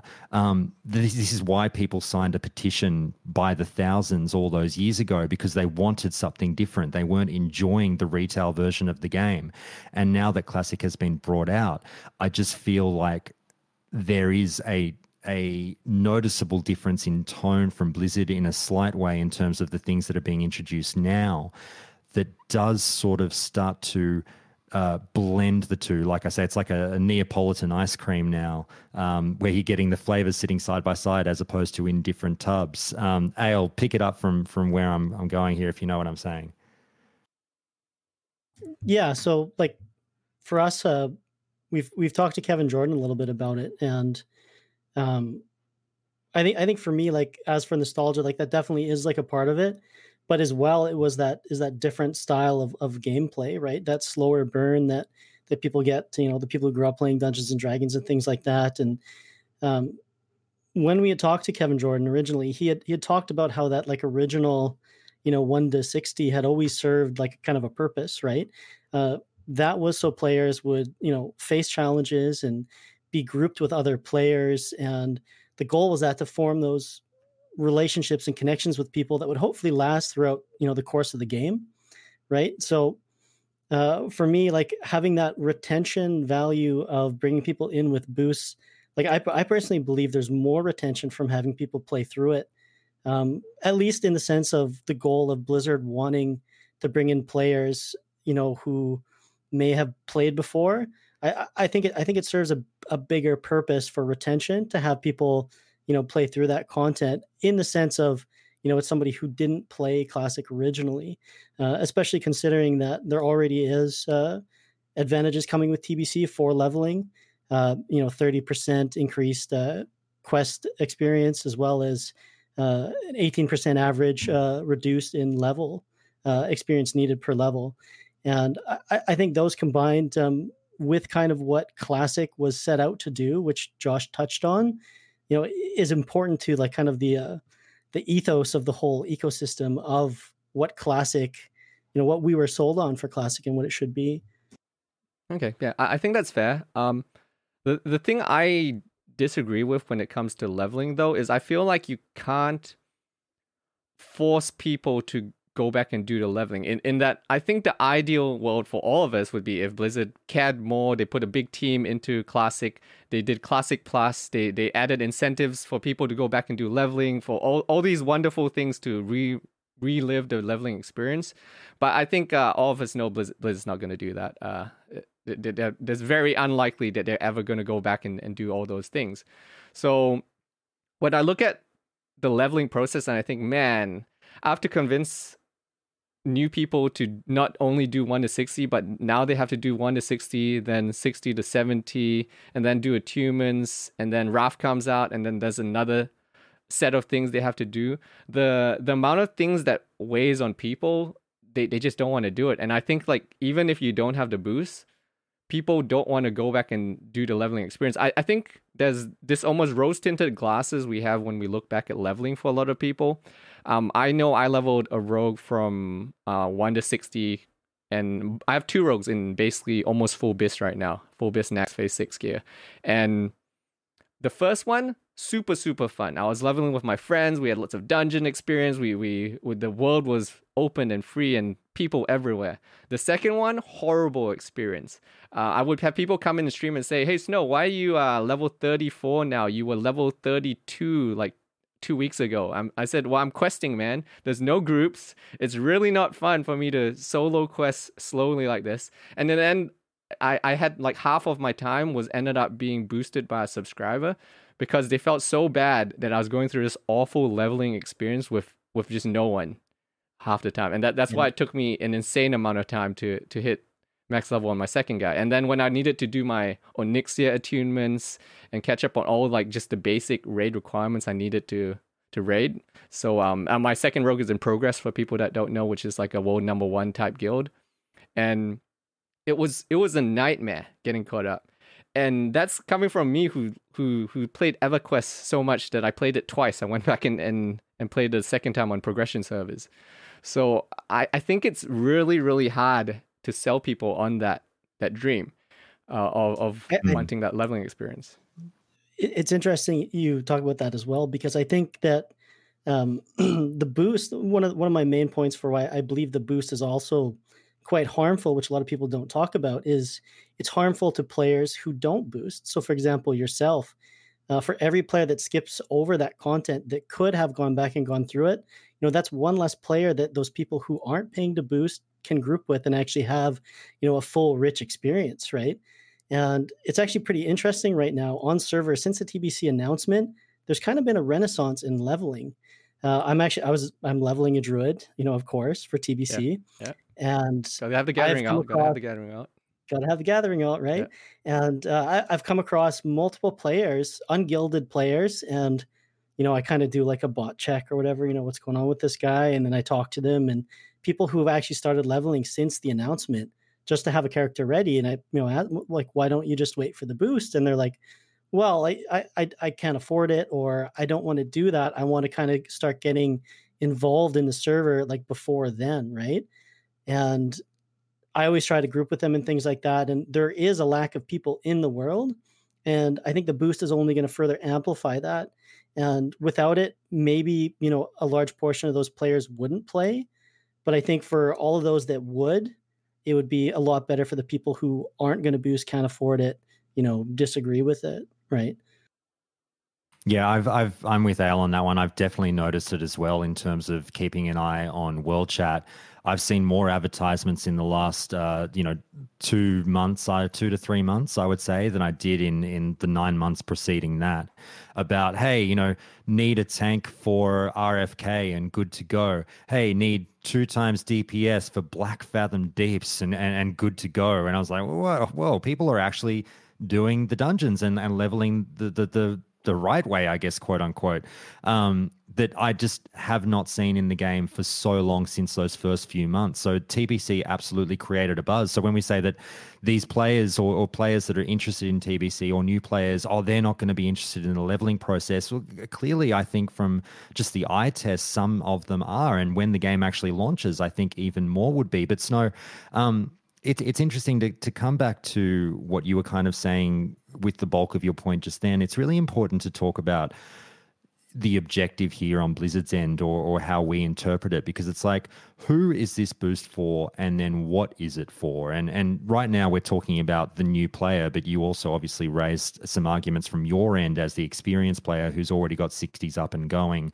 and your lack of desire to go through the leveling process again and the hassles that come with it. If we focus on the new player for just a second, it is something where, if you talked about the new player sort of looking at the overwhelmingly long list, as you sort of put it, of things to do, the check marks that they have to go through before they can finally get to the good stuff, if that's the way we put it. They've got to go 1 to 60, they've got to go 60 to 70, they've got to go through the attunement process. It's now, I understand it's 2021, it's a different landscape, but the game when it launched saw exponential growth while this was happening back then as well. People were buying TBC and going, well, I haven't played the game and all these guys are level 60 yet. What do I have to, what all these guys are already 60. What do I do? Well, I guess I better catch up. And they went through it and they did it. But if the argument is, well, exactly, they've already done it and they don't want to do it again, I think that's what we need to sort of differentiate between here. Are we talking about the new player who's done it before, or are we talking about the new player who hasn't done it and doesn't want to do it? Do you know what I mean? Yeah. I see that. I would say there's very few new players to WoW in general. I would say, or even the MMO genre. I think back in the day, there did exist people. I mean, it was, except for the people that are coming from EverQuest or maybe Ultima Online or things like that, WoW was new to everyone back then. But now I feel people have a general understanding. They know how to play MMOs. They know how MMOs work. They know the basics. I think when we talk about the boost, I think of it from the point of the players that want to come back and play WoW again. I think it's yeah. Okay, so let's say we've categorized it as it might be either someone whose WoW sub has ended but has played in the past, or a current retail player who did TBC back in the day and has no interest in doing it again, just wants to catch up and play with their mates. You talked about, and this is what I was referencing very lightly, sort of about 10 minutes ago when I talked. I think it's probably an unfair term to describe it as, the quality of player that we're talking about. I probably should take that back and rephrase. It's more about the potential loyalty of that player to the content, because if they are the kind of player who's going to look at that laundry list of things and go, 1 to 60, 60 to 70, attunement, ain't nobody got time for that. I just want to get to it. Well, once they do hit the first roadblock, let's say we boost them. Congratulations, we'll get rid of one of those roadblocks for you. Here's a 58. They go, sweet. Excellent. That's all I've ever wanted. Then they jump in. And then they might hit the next roadblock, which is that 58 to 70 leveling process. Or it might not be that. That's fine. But then they see the attunement process and they go, what is this? Or they get through the attunement process and they start raiding. And for whatever reason, they're with a guild that, even though I know that we're all, good players and we've worked the content out, let's say hypothetically you're with a guild that does start to wipe on a particular boss or something, and that becomes the next roadblock. At what point does this player who wanted to throw away one of those roadblocks accept all of the others, or are they just going to hit those and go, you know what, after all, fuck this? Yeah, I think it's fair. I think that's a fair point. I think maybe 80% or more of the players that take the boost probably won't even hit max level, and they might not get there. But at the end of the day, I look at it more as, okay, well, those players are done, but there's still going to be a set percentage of people that do convert into the sweatier player, the more long-term player, that the type of player that wants to stick around in Classic. So I think that even though you do lose a lot of those people along the way, there is still a percentage of people that actually would get to max level. I don't think anyone's going to disagree that some people will benefit from the boost and make it all the way and keep playing, even if a majority of people don't. I think that's still fair. But to touch a little bit on the leveling thing that you guys mentioned, I should say that when I'm talking about the boost helping revive leveling and all of that, I feel it's important to not think about when leveling is thriving, because everyone knows leveling thrives every time there's new content coming out, there's a new phase coming out, there's a new expansion coming out, people are suddenly excited. What's going to happen in phase 3, phase 4 is what's going to happen to every single MMORPG after the initial hype dies down, is that the leveling dies again. And I think it's just a sad byproduct is that I haven't seen a single MMORPG fix the issue that everything goes top end heavy in the end. Even when you do get that boost of leveling, like right now in TBC, people are coming back, they're excited. The world is going to empty again. And then you're going to go back to the square one again, where you want people to go level, but there's not enough people leveling. So for me, I know that the boost does hasten the death of leveling, but I'm not sure in its current state, unless Blizzard does do Classic Plus and does drastic changes to make people have a reason to go do all that leveling things. I don't think you can save leveling in a late stage MMO. I think as much as I love leveling, as much as I think it's a great part of the process, as much as it bonds me to the game, I think you can't save it once MMO hits late stage.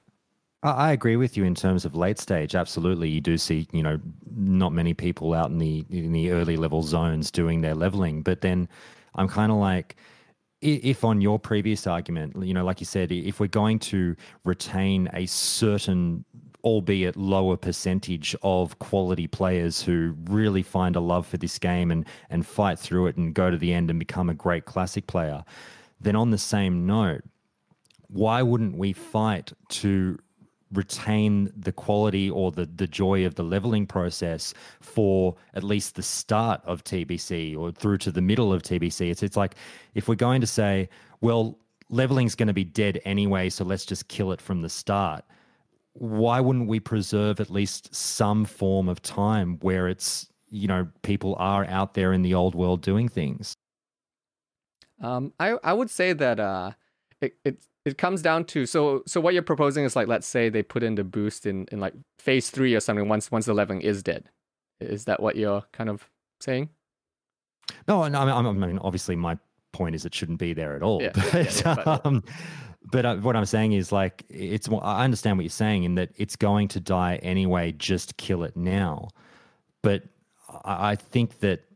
Oh, okay. So you're asking like what the reason is for doing it now then? No. I understand what you're saying in terms of like I get that argument, but what I'm sort of asking back is, arguably, I mean, not that again. I don't want to do a false equivalency and say like if the same ethos had been applied to WoW Classic and the 1 to 60 experience, well, the leveling process is going to die anyway, so why are we doing the leveling now? Why don't we all just start at 60? Maybe that's a bit of a straw man argument. I'm not too sure. But I just think that rather than sort of shrug the shoulders and say, well, it's going away eventually, I just think there's still something to preserve in the beginning and in the interim. Yeah. For me, it's one of those things where, again, I look at the positives and negatives and I say it's on its way out. It's probably gonna not survive for more than a couple phases. So what I think about when I think of retention is, do you guys have the stream open at all? Yep. Yeah. Okay. So I can share this on my screen here. You guys will say goodbye to our face for a second. But so this is Fini Progress. For people that I don't know if did either of you guys play EverQuest at all? No, I didn't. No. Okay. So this is Fini Progress. So the reason why I get my data sets a little bit different from other people is because a lot of people don't know.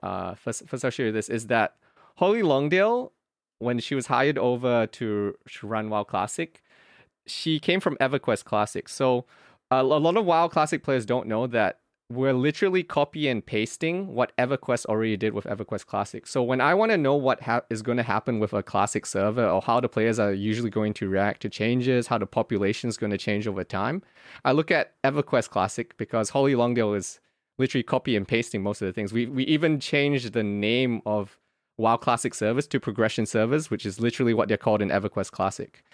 So when I look at the data, I look at this page. So this page is called Fini Progress.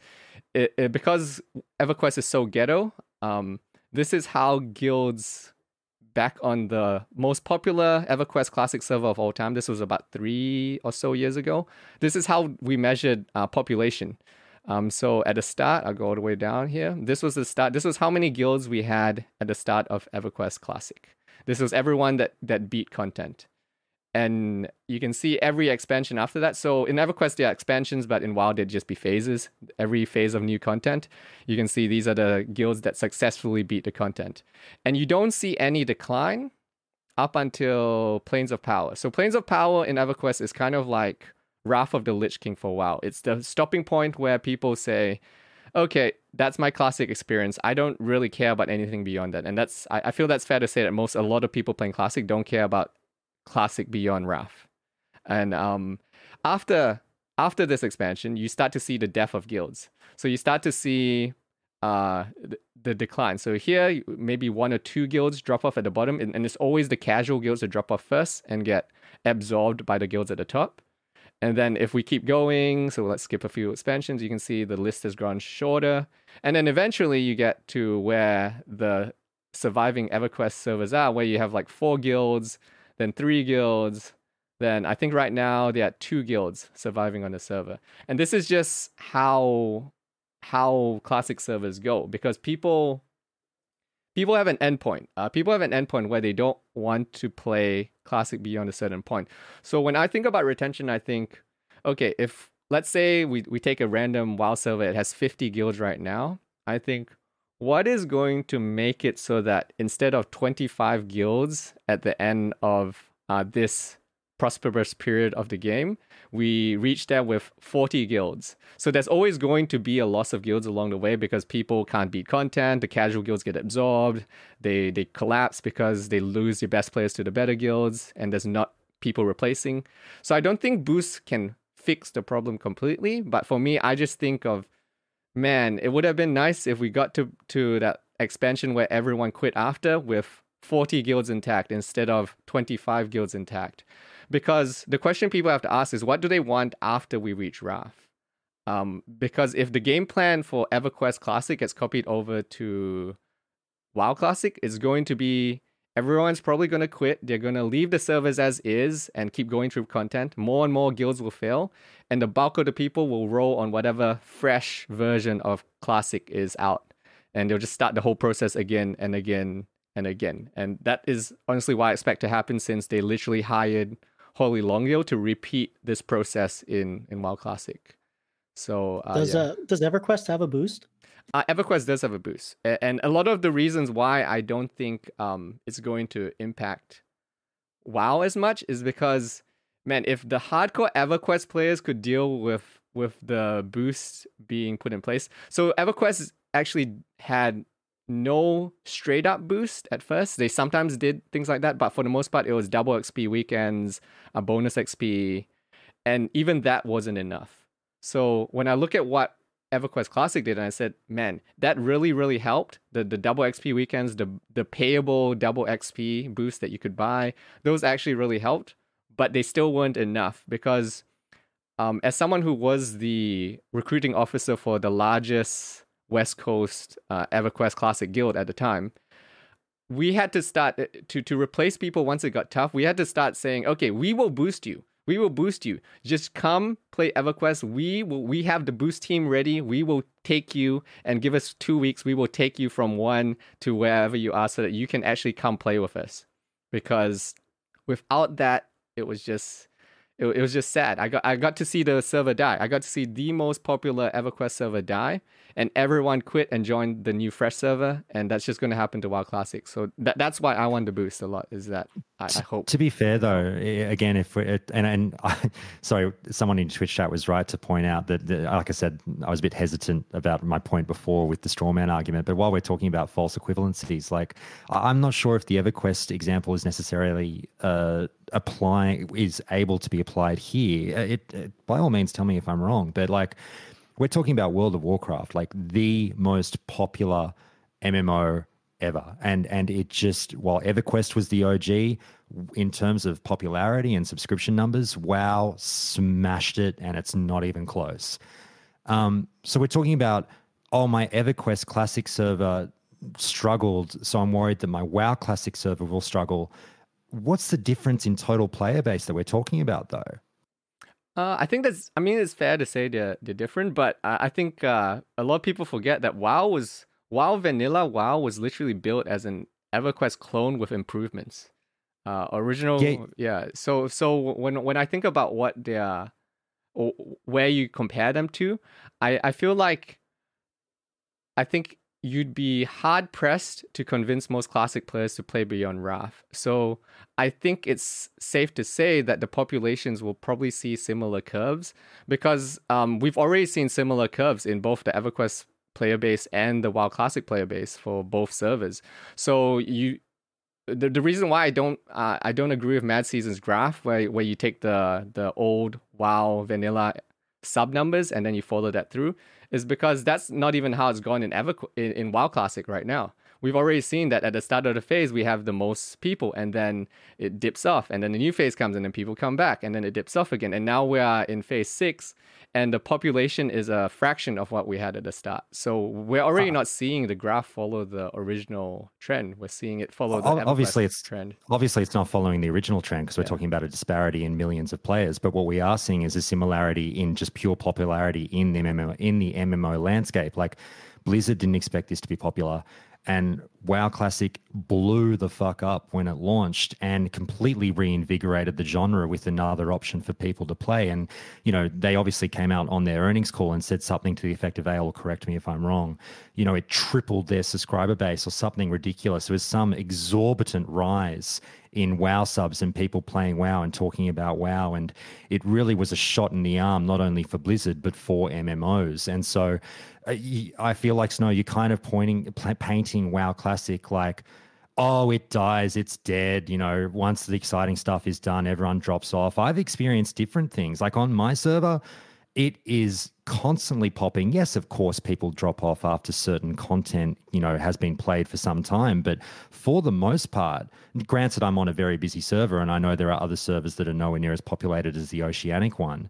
I haven't ever had to experience, or even watching other people's streams, moments where you look at it and you go, fuck, this game is dead. Ale, have you seen anything like that? My server's definitely had your server's an anomaly. Well, it is, yeah, but especially after Onslaught died, a lot of people realized that they were really the engine behind the whole server. Like the cost of Black Lotus halved in like a week, and all sorts of things like totally dropped off after that point. And there has been a steady decline on my server, but it is like I said, it might be a different makeup of other servers, like very hardcore, probably similar to the Progress server you guys are on. Like it's Gehennis, isn't it? Firemaw. There's like those two really big EU servers that are like, very hardcore, right? So at least for Skyrim, there has been a pretty noticeable decline. Yeah. So if you want to actually look at the stats, you can go to Ironforge Pro. So I play on the two of the biggest servers. I play on Whitemane, and then I play on Firemaw on EU. So on both of the sides of the coast, I play on both the two most popular servers pretty much. And even on Whitemane, we're down to, I think it's 6,000-ish active raiders. So if you go to Ironforge Pro, I think it's ironforgepro.gg.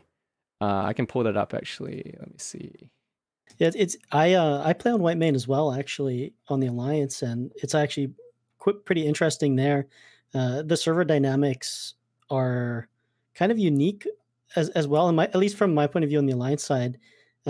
Talking with the guild leaders and stuff there, they have trouble recruiting players actually because people would rather just do a GDKP than join a guild. Just the server in that way has become so twisted in that economy. It's kind of strange. So when I went to play there, they're like, yeah, like come play with us. You don't have any gear, but if you just want to play with us, like that's fine.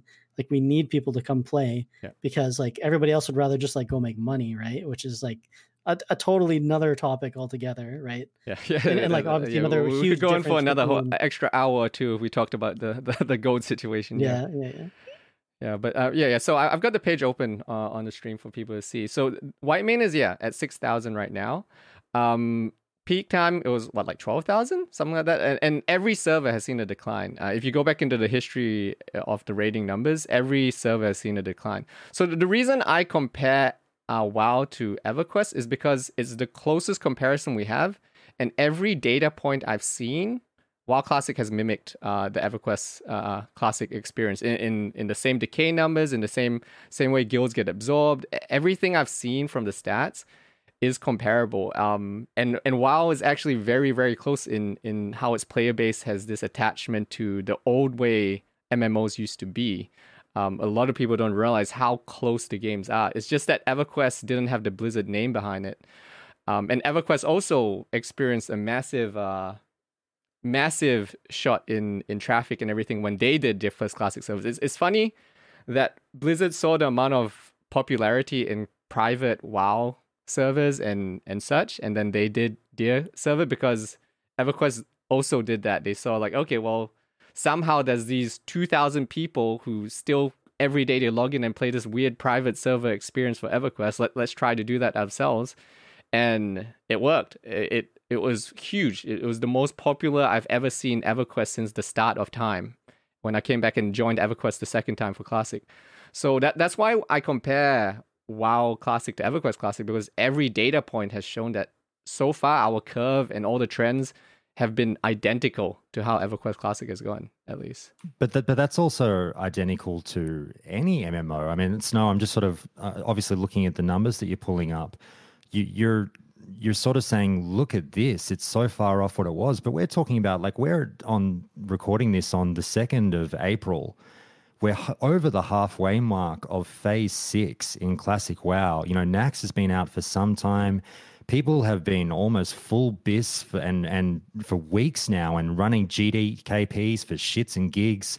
The content is done for a lot of the people, and that's why they're walking away. I'm not sure if you're saying that, like, look, this is what will happen to TBC. Here we are, and the numbers are dropping off. But that's what happens with MMOs at the end of the life cycle of the MMO. People do tend to drop off. Are you saying that a boost would save us from that? I'm saying that a boost would mean that when the drop off happens, we see a drop off from 50 to 25 guilds. Let's say instead of 25 guilds, we end up with 35 guilds. It saves the 10 guilds. The interesting thing about how MMOs decline in general is that the people at the top, the hardcore players, are usually the last people to be impacted a lot of the times, because the hardcore players have their set group of friends, they have all their guildies, they have the resources in place, they have alts, they have, if anything happens that disrupts their experience, the hardcore guys adapt, they absorb the guilds below them. And the people that actually get the most impacted by the declining servers, and the reason why people at the top don't see it as much, is because we're not the guys who run the casual guilds and they're like, hey guys, can we get a recruit please? Can we get any recruit? And meanwhile, all the recruits only want to join like they open the list of this on Warcraft logs and say, okay, what are the top 5 to 10 guilds? I only want to join those guys because the other ones are just dying. They can barely raid. They have issues completing content right now. And that's why the guild eventually dies, and then they get absorbed by the guys at the top. So that's why I find it really weird when people pull up the old vanilla WoW stats and they're like, well, Blizzard has shown to do this and this caused the decline, when none of our stats have mimicked that graph at all. I haven't seen any comparison to make there. I think the comparison is done though, not for the point that you're sort of leaning towards, but more to show that the game was still popular even when this incredibly long and tedious level grind was in effect and expected of the players, and there was no way to bypass it whatsoever, but the game kept selling units.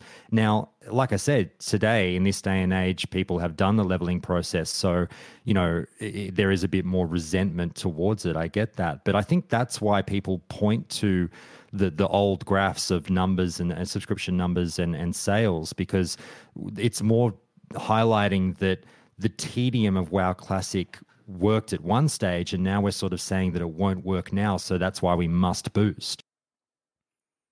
I feel like if you look at stats, I always just look at it as just a straight numbers game. I try to find the closest comparison, and I'm not saying that the TBC is going to be the decline. I think WoW is going to be, WoW Classic at least, going to be super popular at least until Wrath, until the end of Wrath, and then it's going to be declining.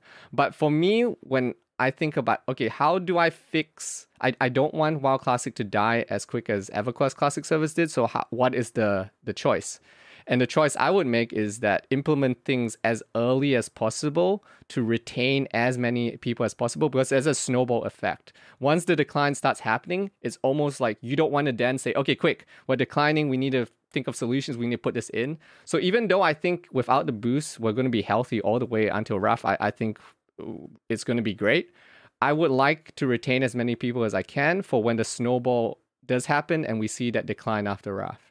But that's also working off of the presumption that, as we touched on earlier, we're giving the benefit of the doubt to these boosted players, that those who didn't want to go through the hassle of the leveling process have stuck around and played the game for 2 years and are sitting there mid-final phase in the Burning Crusade and still raiding side by side with you, that they found a love for the game and they stayed loyal and they turned hardcore and they're there with you. That's presuming they turn into that player. It's also, I mean, as you said yourself, you think the percentage number of people who actually hit even max level, you said like 70 or 80% of these people won't even hit max level. But then you're saying it's going to be so healthy at the end of TBC when all these people are around and boosting up the guild numbers, but the vast majority of them didn't even make it there. Yeah. I think it's an overall loss. You're going to lose a lot of people. But for me, if it means like 5 or 10 more guilds in my example survive, it's a loss I'll take, because I don't think it's going to hurt the game that much. I think it is a negative, like the boost absolutely, there's massive negatives of having it. Like even if you have a small conversion rate, I'm willing to take the evils of the boost if the exchange is that 5 to 10 more guilds survive at the end, because people talk about EverQuest Plus. I'm not Classic Plus as if it's something in the future, but we're already playing Classic Plus. The question is, what happens with Classic Plus once we hit Wrath? When a lot of people have that deadline, they're like, this is my Classic experience. Well, what happens then? And that's what I'm worried about. Is I don't want it to happen where a lot of people think that WoW and Blizzard, they put in all these retail shop, cash shop, and that whole snowball effect of game shop things into the game because they wanted to make money. But they do want to make money. But I feel like a lot of it was a reaction to the fact that they saw sub numbers start dropping, and then they snowballed the cash shop items in. Because at first it was just one or two things, and then they started really going crazy with the cash shop once WoW subscriptions actually declined. It was like their reaction to try to panic and say, okay, we got to keep revenue up. What do we do? Let's just throw cash shop things into the game. And if you want cash shop things to really come into the game really fast, watch what happens when Classic WoW subscriber numbers stop declining after Wrath. And this is probably, I wouldn't be surprised if they just flip the switch and be like, okay, well, we had our Classic experience, cash shop time. Let's go full ball now.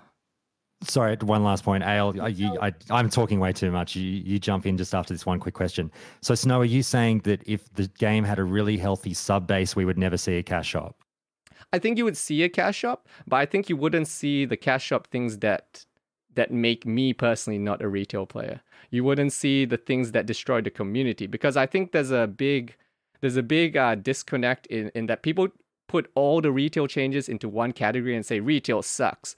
And retail does suck in that when I log in, that I have no community. I hate the looking for group system. It feels like I'm playing Skyrim because I don't need a guild. I don't need friends. I can just log in. As long as I meet the looking for group requirements, it'll instant teleport me to the other side of the world. I never have to say a word to anyone else. It's such a horrible community destroying experience in retail. I hate it. I agree. I agree with you there for sure. You feel so disposable. Like, I was playing in Arms Warrior at the start. They were ranked in the higher percentiles. I was getting groups. It was great. The new data comes out. I'm in the bottom half. I couldn't get groups. Okay, I'm going to take up tanking so I can make my own groups. And then as I'm learning, I get kicked because I make a mistake, and it just ends up feeling disposable, right? So yeah. I think at least with Classic, that feeling where like your decisions and your play matters, I think is really important. That's like kind of another reason that like I don't support the boost in general, is that I feel like as a player coming back, not necessarily someone who's already played through in Classic, having that stuff matters is important, right? Because it builds on that. It builds roots. It builds on like kind of the fabric of you as a player, your community, everything in that regards that kind of keeps. It could even be looked at through like a retention lens where you're playing because you met this person and you guys had a great experience together and you want to carry on through that. And, with the boost, it definitely like shortens that to just like that TBC leveling cycle and then, potentially into endgame. Yeah. Yeah. I mean, I agree. So like, I guess the point I'm making there is that, I don't think we're going to get the full retail experience, at least not until Blizzard feels like Classic is just a dead game and they just want to milk it for whatever money they can get. I feel like they at least have a line there where they are going to put in cash shop items, and I would even agree that the boosts and things are the road to more cash shop items and more cosmetic things and such. But I feel like they have an idea at least, or they're not stupid enough to put things like the looking for group system and the other things on retail that were, personally, I think were much bigger factors to people hating retail than necessarily like boosts and cash up and such. It's more of the lack of social dynamics that just don't exist in retail. Yeah, the only thing I'd say to that is that TBC is going to be incredibly popular. This game is going to be huge, quite frankly, as far as I'm concerned, when it launches. And they won't be hurting for subscription money, but the boost will still be there. So it's not there to prop up ailing subscription numbers at the start. It's just there, obviously, for extra income. Oh, yeah, I absolutely think, Blizzard's going to make a boatload of money. And they might not even 100%, maybe like 80% of their motivation might be money based. But for me, if Blizzard's making the greedy decision, but I look at it and think, okay, the greedy decision means that it's still a net gain as far as I see on the retention issue. And I have to sacrifice these small parts of my classic experience, which don't kill it for me. It is a negative, but they don't kill it for me. I would rather those guilds that would have died survive. I would rather have those people in the game and give up those small parts of my classic experience if it means that a few more casual guilds can survive and the game is more alive by the time we hit end of Wrath of the Lich King. As a hardcore raider, with you being a hardcore raider, I completely understand where you're coming from, and there are positives there, absolutely. And I hear what you're saying. Any addition to the raiding community is a good one, and I'm totally with you on that one. The question I would have for you, Snow, though, is if we do look at the boosts and we wonder about potential negatives outside of the stuff that we've talked about, we haven't really touched too much on, let's say, the snowball effect with the profession industry, if you'd like to call it that. And, with TBC being such a profession-heavy expansion, unlocking the 58, and we talked about how this boost is for the new player. It's or to get back the old player. Let's get all our mates in here. Come on, guys, let's have fun playing TBC. Now let's talk about the established player who looks at this boost and goes, very good. I will pay that money for 2 more professions. Thank you very much, on a character that I won't touch. And which feeds 2 druids now. Yeah, exactly. Now Al has 2 druids. Or if he has 2 accounts, now he's got 4 druids. Who knows? But what I'm getting at is, let's talk about the player who's already established. And I had this conversation the other day again on my pod about, whether we talk about the pay to win aspect. And it was interesting because we actually got in a discussion over whether or not this is even defined as pay to win. I absolutely think it is. I had a listener who disagreed with me and thought that unlocking a character with access to max level professions, even though you've still got to obviously level them up yourself. I get that, but it's such a simple and relatively cheap process that I don't think it's too much of a bother for many players. Having that ability to now do so easily, how does that make you feel, Snow, about what that might do to your server's economy or how you work with professions individually? It's definitely a negative. I think it definitely sucks. I've just kind of, again, I put that into the column of an acceptable loss for what I would prefer. And I think when we talk about pay to win, the problem is that it's different grades, right? Not everything is the same level of pay to win. Like, there's a difference between swiping your credit card and just getting instant loot, and then swiping your credit card, but there's 5 steps in between.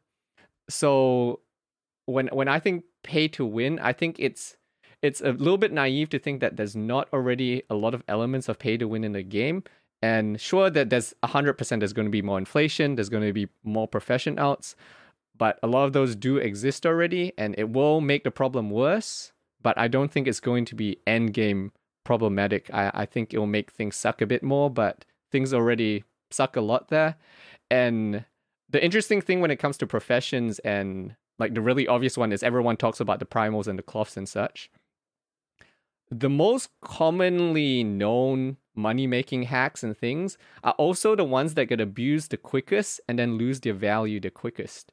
You saw that all of WoW Classic, every single phase. Like the ones that everyone knows about, like Mooncloth, when Mooncloth was about to be popular, all of those, they peak at a certain point, and it's often just before the phase comes out. They peak, and then as soon as the phase comes out, there's so many people prepared and so many people pumping them into the economy that the economy on those just crashes really, really fast.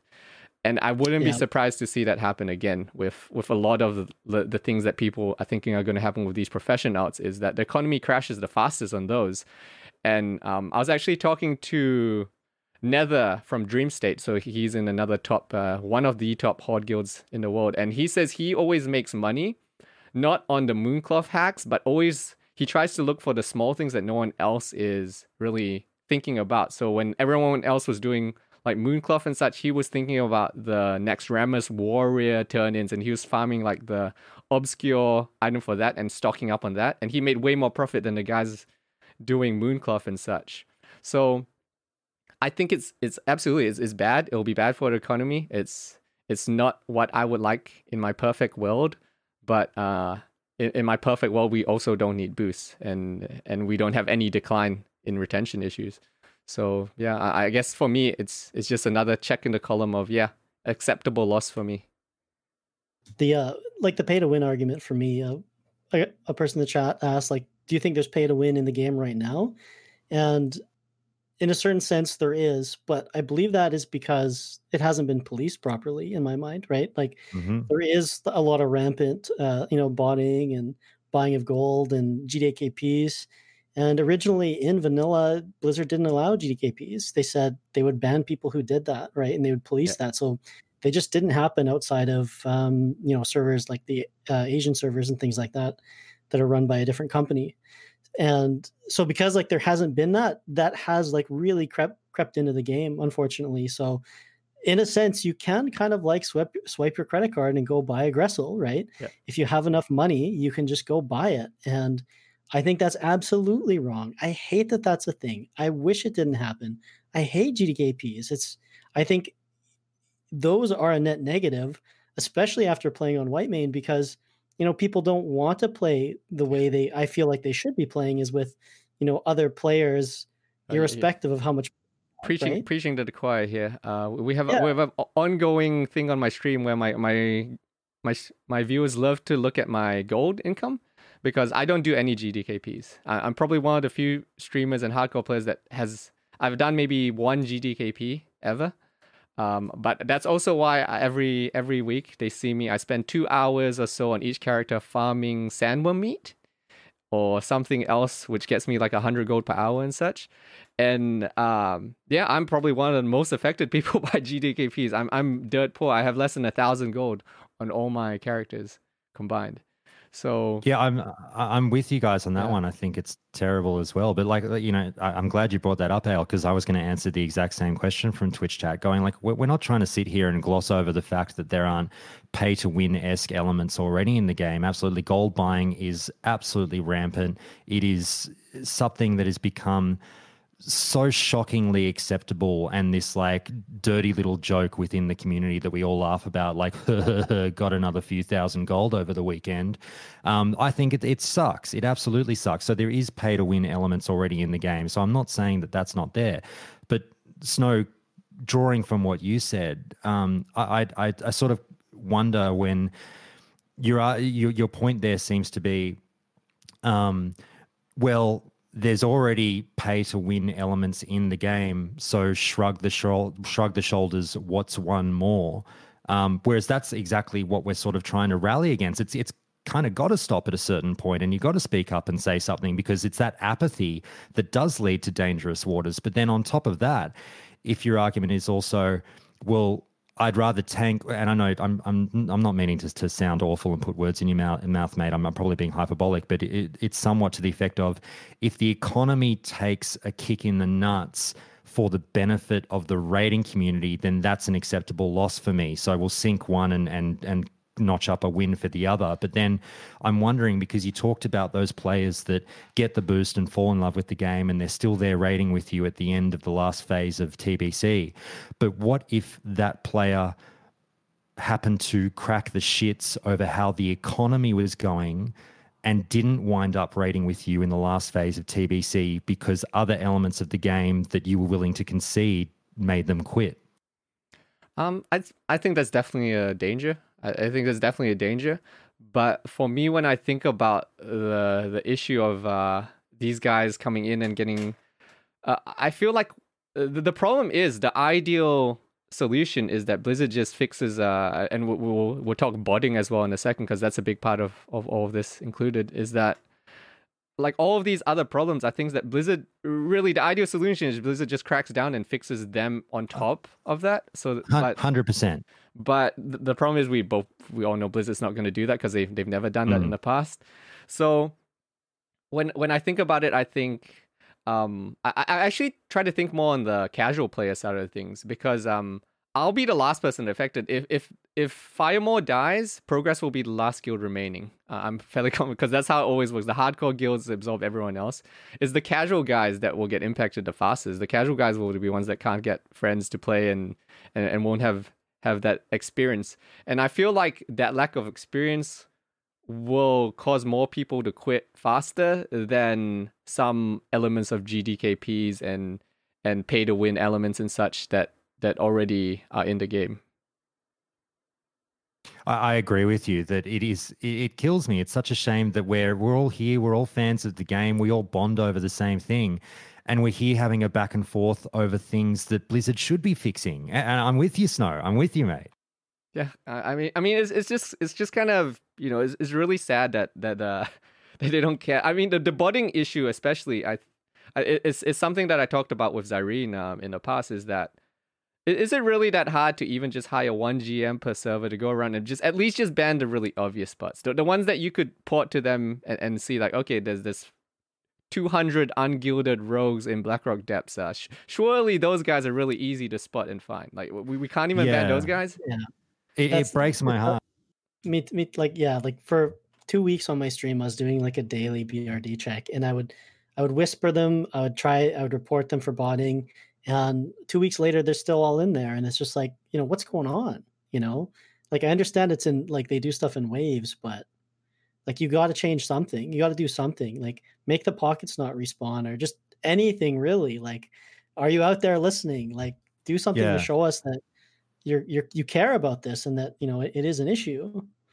It's with what you said, Snow. Like, yeah, for ages now, I see all the comments all the time about like people saying, Blizzard, I'll do it for $10 an hour, whatever. I'm playing the game anyway. Just get me in there and I'll go in for a few hours and clean up a bunch of bots. And it's like, if we're talking about it seriously, I actually think that there is absolutely flexibility for like, why aren't we hiring, you know, whether it's kids or veteran players and doing here's $20 an hour, you're a pseudo GM, go in there and clean up bots. The only reason I can think of against it is that, you know, let's presume that Blizzard is sort of trying to be somewhat good about it and going, no, we're terrified of the false positives. If one player gets banned who wasn't a bot, that's too many. That's why we can't farm this out to the, you know, amateur GMs who want to clean it up for $20 an hour. But I really think that, as weird as this is to say, it's almost not necessarily worth it, but we know what a bot looks like. You know what I mean? There are so many people that can tell. It blows my mind.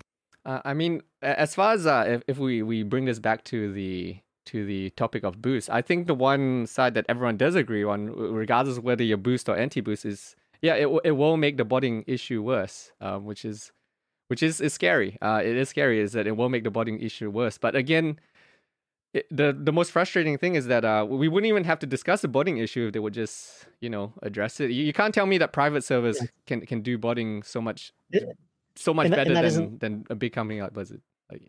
And that isn't necessarily a boost issue. It's a botting issue, right? It's like if the botting issue was, if they were on the ball, then people boosting and would get bound for botting, then, you know, it wouldn't even be correlated. But because the other part isn't happening, now we have this other thing that we're worried about that shouldn't even be related, that is. Yeah. So, yeah, I don't know, man. It's do you guys have any other points on the whole boosting issue? Because I think we've come down to, at least we understand both sides of the argument. It's just that maybe I value like the retention issue like 100, and then I take points off that 100 for the fact that the economy is gonna be worse. So I take like 20 points of that and such. And then my equation just works out that, okay, it's a positive 10 for the boost. And maybe you guys just have higher values on what you would like for the spirit of the game and the leveling process and such, and it's too much negatives out of the boost for you.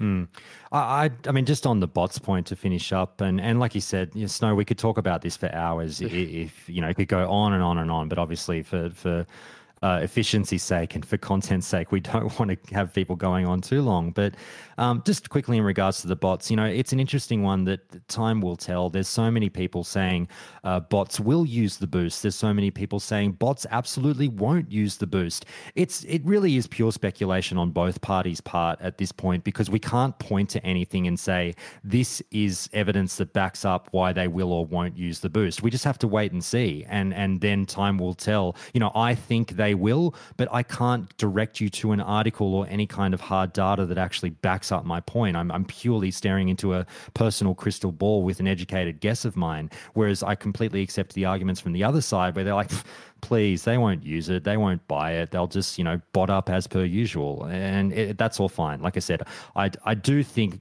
it will have an issue. And Snow, it seems like you're saying that you predict it will have a detrimental effect on the botting issue and only make it worse as well. So we'll all just wait and see. But really, in summing up, if we are kind of winding it up, I would just say that, and Ale might be able to say this more eloquently than me, because his passion really does come up when I talk about this kind of stuff. But Classic was designed for a specific crowd. There's a bunch of people out there in the world who signed a petition who wanted a certain style of gaming because it was a polar opposite to what was being offered with World of Warcraft at the time. It's been really disheartening to see that voice and that tone sort of start to change over the last couple of years. As I said, more than happy to have retail players come over and play with us. The more the merrier. I can't stress that enough.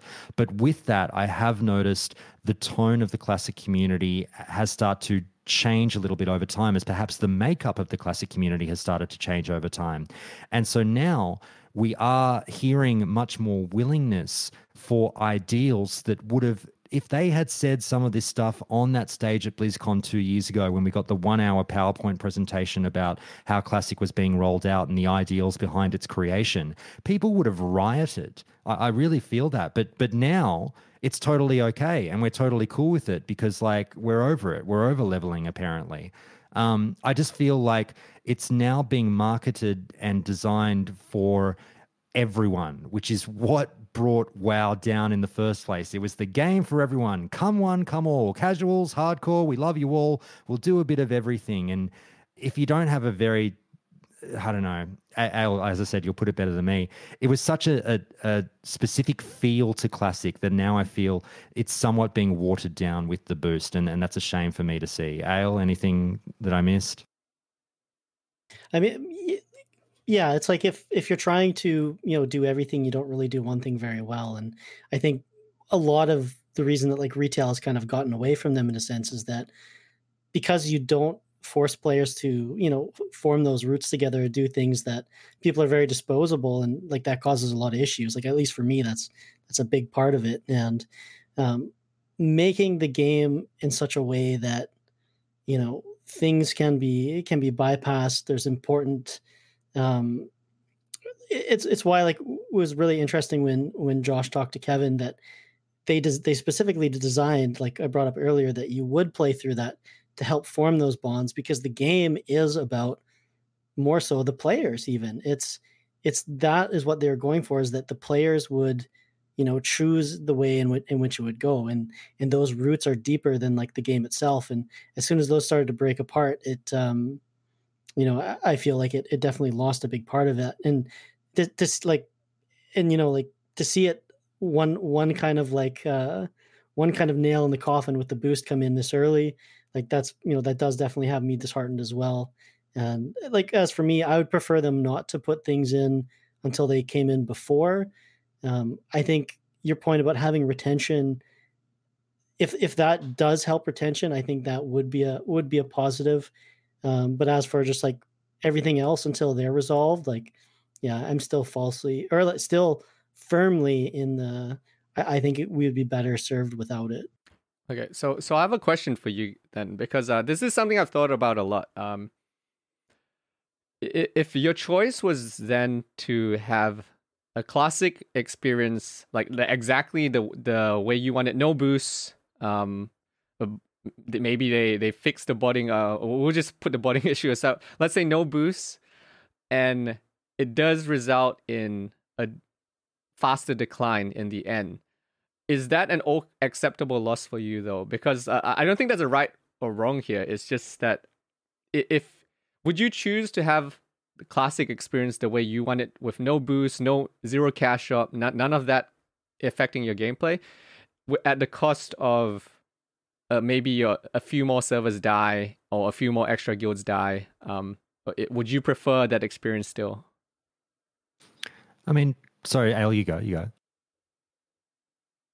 If that was what would happen, then I think so. Absolutely, yeah.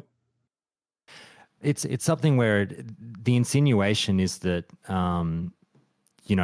people get sick of it, and as we've seen through content phases, definitely the numbers drop off. But like, what kind of a death are we talking about? Are you talking about like if it leads to the death of Classic and absolutely no one's playing it? Is that what you're pushing towards, or are we talking about just a drop in numbers? Because private servers live on. Like the popularity of this game and the call of this game still speaks to thousands and thousands and thousands of players worldwide who are interested in continuing to re-roll, keep playing Classic as it was, and not to go into the glorification of private servers or anything like that, but this game does have a very interesting popularity all these years later with such a large crowd that I think you would always have surviving servers somewhere.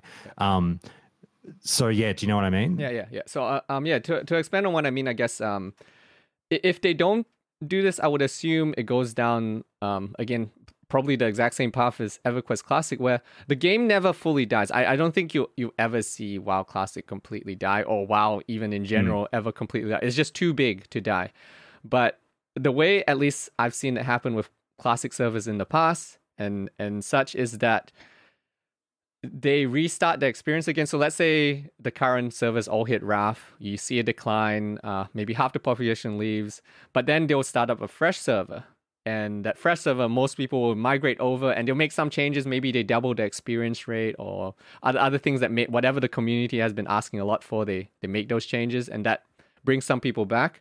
But what I've seen is that the peak is never the same peak as the first time. So maybe the second time people go through Classic, they have 90%, and then the next, after the entire cycle starts from scratch again, they have 80%. And it's like a very, very slow death. But at the same time, WoW, I think, has enough people that it will never fully die, that there'll always be at least a server somewhere running, even if it ends up being private. I think WoW will never die. But what I would think is that it would die a little bit faster, or at least the early server iterations of Classic will die faster without boost, without good catch-up mechanics, without something to fill that void of trying to get people into the game.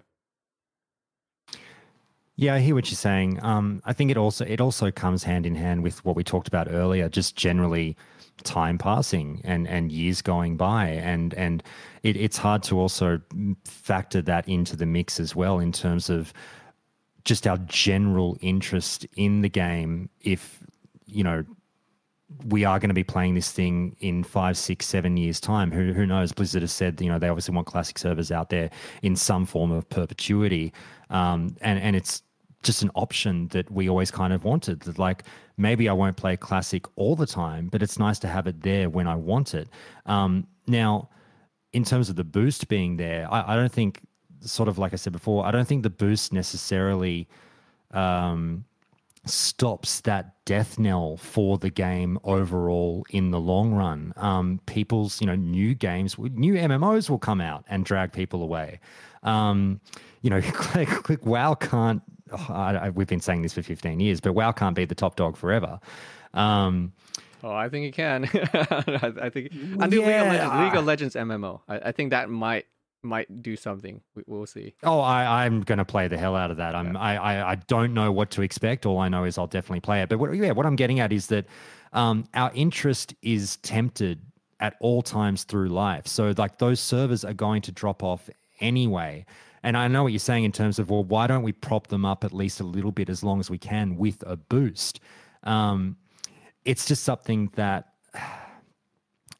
maybe then later on when we're really struggling, when things are dire, when we can see the meteor falling on the servers and it's slowly coming crashing down towards the earth, and we know that death is coming for our love of WoW Classic and people aren't playing it as much anymore. Sure, maybe that would be a good time to introduce the boost. Hey guys, guess what? Here's a spicy thing that might get you interested. But right now, when it's super duper popular, I just don't think it's as necessary as it might be then. Yeah, I think that's fair. I think it comes down to just maybe almost like a fundamental difference in how much you feel you want the full Classic experience, right? Like for me, I'm willing to make sacrifices in my classic experience where I feel like, yeah, it sucks, but it's not gonna kill my love for the game. I'll accept that as a loss if it means that the servers are a little bit more healthy here and there. Whereas I think someone like Ale might they'd rather give me the exact classic experience I want, and I just want that experience. And if it means like the servers die 1 month quicker, down like 6 years down the line or something, it's an acceptable loss if it retains that magical, ideal classic experience. At least that's what I see. Like maybe just the value proposition for us is different in what we think. That sort of makes us sound no changes, but Ale, we're not no changes anymore, are we? Yeah, no. Yeah, no. Not, well, yeah. I mean, I don't mean to put words in your mouth or anything, but obviously that there are some changes. I think at this stage everyone can agree some changes would be a good thing, especially in. I'm curious though. This is a little side topic. What do you guys think about the world buffs thing? The new change they put in with the displacer, with the the item, chrono displacer. I think like generally like I like it. I feel like it's a little bit late though. Yeah. And it doesn't really solve all the problems. Like I raid with a more casual guild now as well, and one of the big issues for them is just having to actually like go and get the buffs as well, right? Yeah. And the fact that they're required, because if they don't get it, then they're not going to be able to hold aggro on people who do have them, right? So it's like it kind of solves one problem by allowing people to play more, but as for them, they're still kind of upset that it doesn't solve all the problems. It just makes it easier to continue playing your character. So it's like a third of the problems are solved, or it's like a benefit, and the other two are still kind of lingering, right? Yeah. I was just curious. I don't want to take us on a whole side path because that was a whole nother 1 hour of the show if we fully discuss that. But yeah, I think some changes are healthy. I mean, even I always go back to the EverQuest Classic look at things. Some changes. I think what I think a lot of the times is I think sometimes people think things may have a bigger impact than they actually do. And in the end, it's and usually when the hardest thing about the boost is there's a lot of assumptions going on for both sides, and because we just don't have full data. Like I draw my data from EverQuest Classic, but there are points where people can argue, okay, maybe that's not 100% applicable to WoW, and then vice versa on the other side for your side when you're guessing where things will go in the path of Classic WoW, you also don't have the full data. You got to make some assumptions here and there. So I think in the end, it's just very hard to predict these things on a whole, and we're just trying to make reasonable conjectures as far as the path of WoW. It would definitely be nice if we had more public data directly from Blizzard on subscription numbers or just breakdowns on services or things like that, where that we'd be able to understand, why the decisions are made or how they turn out. But unfortunately, we don't. So, here we are, right? Yeah. Well, I mean, to bring it back to Blizzard, I think the most frustrating thing is that I feel like Blizzard generally gets a lot of stuff right, but they just get it. It's something I said last podcast as well. They get the right decision, but like 6 months or a year down the line, they get it right. Kind of like what happened with this whole world buffs thing is that they go through enough mistakes that at some point they figure stuff out and they get something right. But often at times they've taken so long and they miss the mark so many times that by the time they've done it, it's just well, thanks. I get it now. It's not very helpful now. That's funny actually, because when me and Josh were discussing the world buff changes, he was like, why now? Like, have they been sitting on this? Like, what took them so long to make a change like this that would be, beneficial for so many players, right? Yeah. So I mean, to bring it back to the boosting topic, that's why I'm really scared about like rolling this out at the last hour. Is that if you want to fix any retention issues, I don't have faith in Blizzard to roll out good fixes on time. I'd rather that they maybe screw up some things a little bit here and there, and eventually end up at the right decision, because it's going to take them some time, I feel, to find the right balance in things, especially when it comes to Blizzard, who takes God knows how long to actually make a change that the community likes, as we've seen with drums.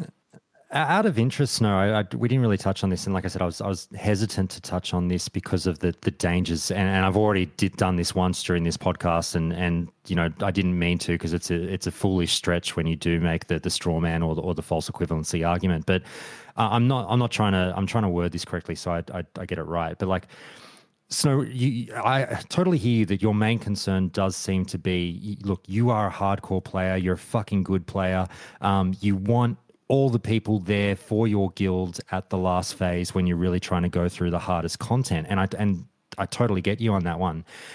What if the fix was, okay, we're having, let's say the boost wasn't there, but then we get to the final phase of TBC and you're going through Sunwell Plateau and player numbers are starting to dissipate and you're struggling. Maybe you've had a few people quit the guild and you're like, far out, we need a healer, we need something. What if Blizzard at that point threw out the option of like a paid boost to, and again, this is ridiculous, but just hear me out. A paid max level boost, skip the attunement process, catch up with everyone to help the ailing raiding community. Do you feel like that crosses a line?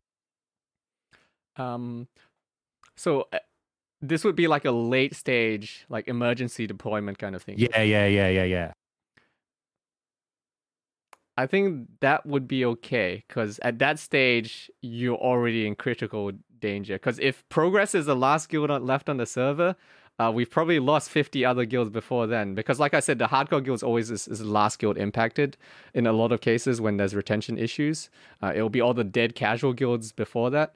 So yeah, it's not like I'm tied to the boost as the only solution. I'm open to other ideas for the boost. It's just that I just don't trust Blizzard to get the implementations right and such. And this is kind of like the easiest retention fix for them to do. That's versus a lot of other things where I just don't know if Blizzard's going to get it right. So it's kind of whatever it takes to fix late game rating. To fix just the server livelihood as a whole. I think one thing people always forget is that they discount the impact that casual players have on the community and the feeling of a server. For me, when people say, oh, well, 70%, 80% of people are going to use the boost and then quit after 2 months or whatever it is, I don't always see those people that quit as a bad thing, because for those 2 months, you had them adding to the auction house, to the livelihood of the server, to the casual community, to the random people you see out killing bears on the open world. Those things are good additions to the world. And yeah, they're casual players. Yeah, they may never raid, but when I walk around Shattrath or I walk around the open world, those casual players make things really nice. It makes the whole server feel really great. It's why BlackRock and Proudmoore were the two biggest vanilla WoW servers in the past, and they were the most fun ones to play on because there was a giant Australian community impacted with the US community, and it just made the servers always feel alive. So for me, like, even if the casual player, they quit after 2 months, I think that's fine. If they can, the ideal is that the casual player quits and then another casual player replaces them. So you have this never-ending cycle of those casual players going in and out. And it's fun. I like seeing those guys around. A guy that's keyboard turning and has no idea what he's doing, because it adds something to my WoW experience. I don't just want to be surrounded by my friends in Progress with 5 outs that are max level with full bis. Yeah, you want to have a bigger community at almost any cost, right? Like the more people, the merrier. Yeah. For me, as long as I agree with the sentiment for sure. But at what cost is kind of what we get at. Yeah, it's kind of that's what the whole discussion's been. Really, is it? Yeah, at what cost? So yeah, I guess to sum up, for me, I feel like the costs. Like, we lose out on leveling experience, we lose out a little bit on the inflation things, probably the whole trade skill dilemma, botting. I feel like those for me are necessarily evil. That you lose those a little bit, but for me, if it makes the server feel alive, it helps retention. Those are things I'm willing to lose in exchange for a better server. Got it. And I hear you, and it's refreshing hearing it from, like I say, I'm not a hardcore raider, but hearing it from someone as passionate as you are, Snow, about that hardcore raiding scene. Like I say, I haven't come here to shout you down or to scream at you, I'm right, you're wrong. That's not how I feel. It's while I feel a certain way about the boost, my ears are always open to your perspective. And having heard you here today, you've absolutely sort of opened my eyes a little bit more to the other side of the coin. I wouldn't say I've been swayed, but I'm much more sympathetic to your cause, if you know what I mean. Yeah. Well, I mean, I feel like that's the ideal, right? Oh, sorry, go. Yeah. Yeah, no, same. Like, I hope you're right. I hope that, I don't think the boost is going away. I think they're going to keep it. I hope that it does more good than bad, that it gets players in, people into the arena playing, keeping those games going. That's a big thing that we haven't really touched on, is that I think a lot of people who boost are probably actually going to do arena. And as long as like those games keep pumping, like that's only good for Classic. As long as those people are playing, I hope that like what you said does come true, that it does keep people around for longer, because I think overall that would be a benefit, right? Yeah. I mean that's that you touched on something that's the funniest part of this entire topic, and it's why I told my audience and stream and everything that this is the last time I'm going to talk about the boost topic, because we've been talking about it for like a month now, and we all know that it's not going away regardless of what we do. Blizzard's going to put it in. No matter how much I agree or you disagree, Blizzard's going to put it in, and it's almost like a matter of fact that this is going to happen. All our discussion is just on the theoretical side of things when we know Blizzard's just going to put it in. Yeah, I mean, there is a large sense of inevitability about this. However, in saying that, I also, like, our whole thing is we don't necessarily want to give in to the apathy of what's the use. Like, we talk about it on my show. I tweet about it as well, because I'm like, if we kind of lay over and do the whole, there's nothing we can say to change their minds, then why do we talk about anything? Do you know what I mean? Yeah. There's always got to be some slim hope, even though logically I tend to agree with you, Snow. I've said this for some time now. TBC is their opportunity to flog our wallets, and they will take every opportunity they can, and this is just one of them. Yeah. Well, I mean, what I can say is when they go too far, with like really obvious too far, I'll be happy to join your side of things and protest against it as well, because it surely if Holly Longdale, who is now running WoW Classic, who came from EverQuest Classic, if she ever goes too far, where in EverQuest Classic they put in a mount that cost $50 and it was the only way to get an attack buff on your character, if they ever do something like that in WoW, I will be full against that, because that was a toxic experience, having to spend $50 in EverQuest just to be competitive. I meant to ask you this earlier, sorry, Snow, about Holly, when you brought her up in regards to her time in charge of EverQuest. I got a message from a listener a few weeks ago who, I didn't play EverQuest or EverQuest Classic, so I can't really talk about this at all, but you're the perfect person to ask. My understanding from this message was that they were saying Holly she took charge of EverQuest, and that's when EverQuest started to really ramp up their monetization, and she was kind of the tip of the spear in terms of changing the landscape of EverQuest in terms of like money. Is that true or not? Yeah, well, she's not loved in the EverQuest community.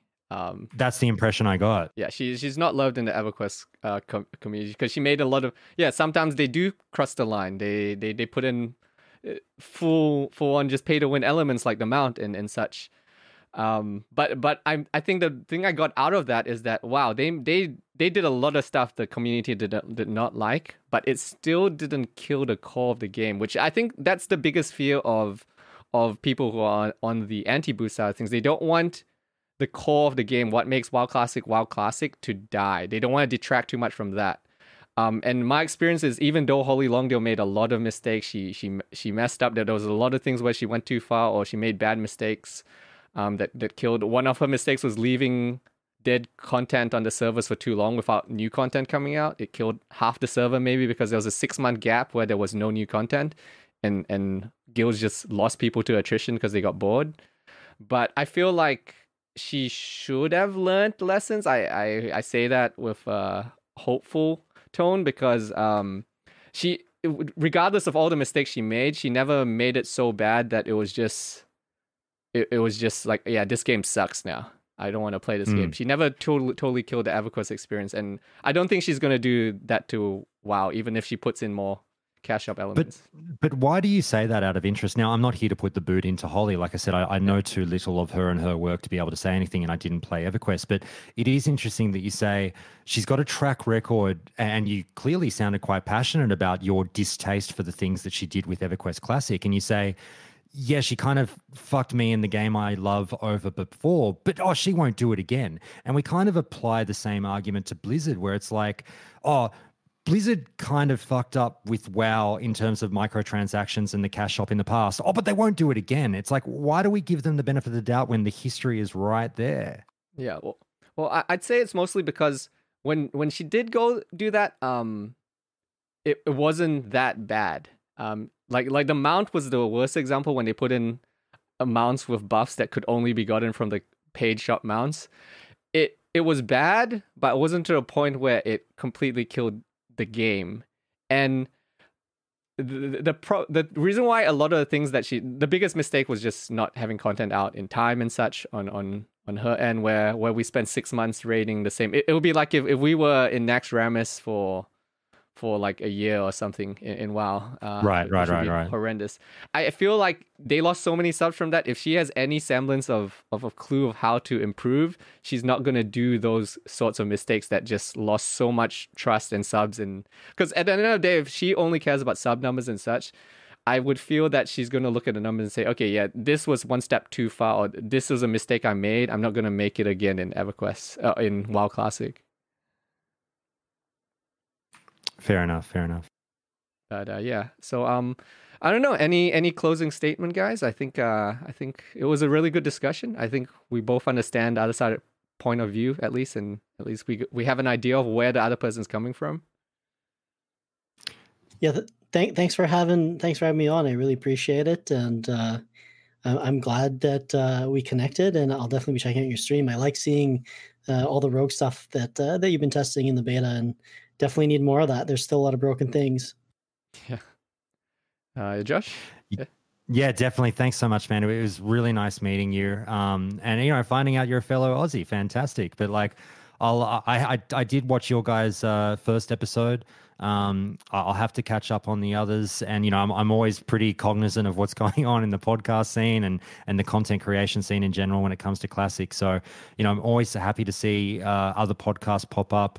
And mate, like I said, this was a blast, and don't be a stranger. Yeah, for sure, man. I appreciate you guys coming on. I had fun. It was great.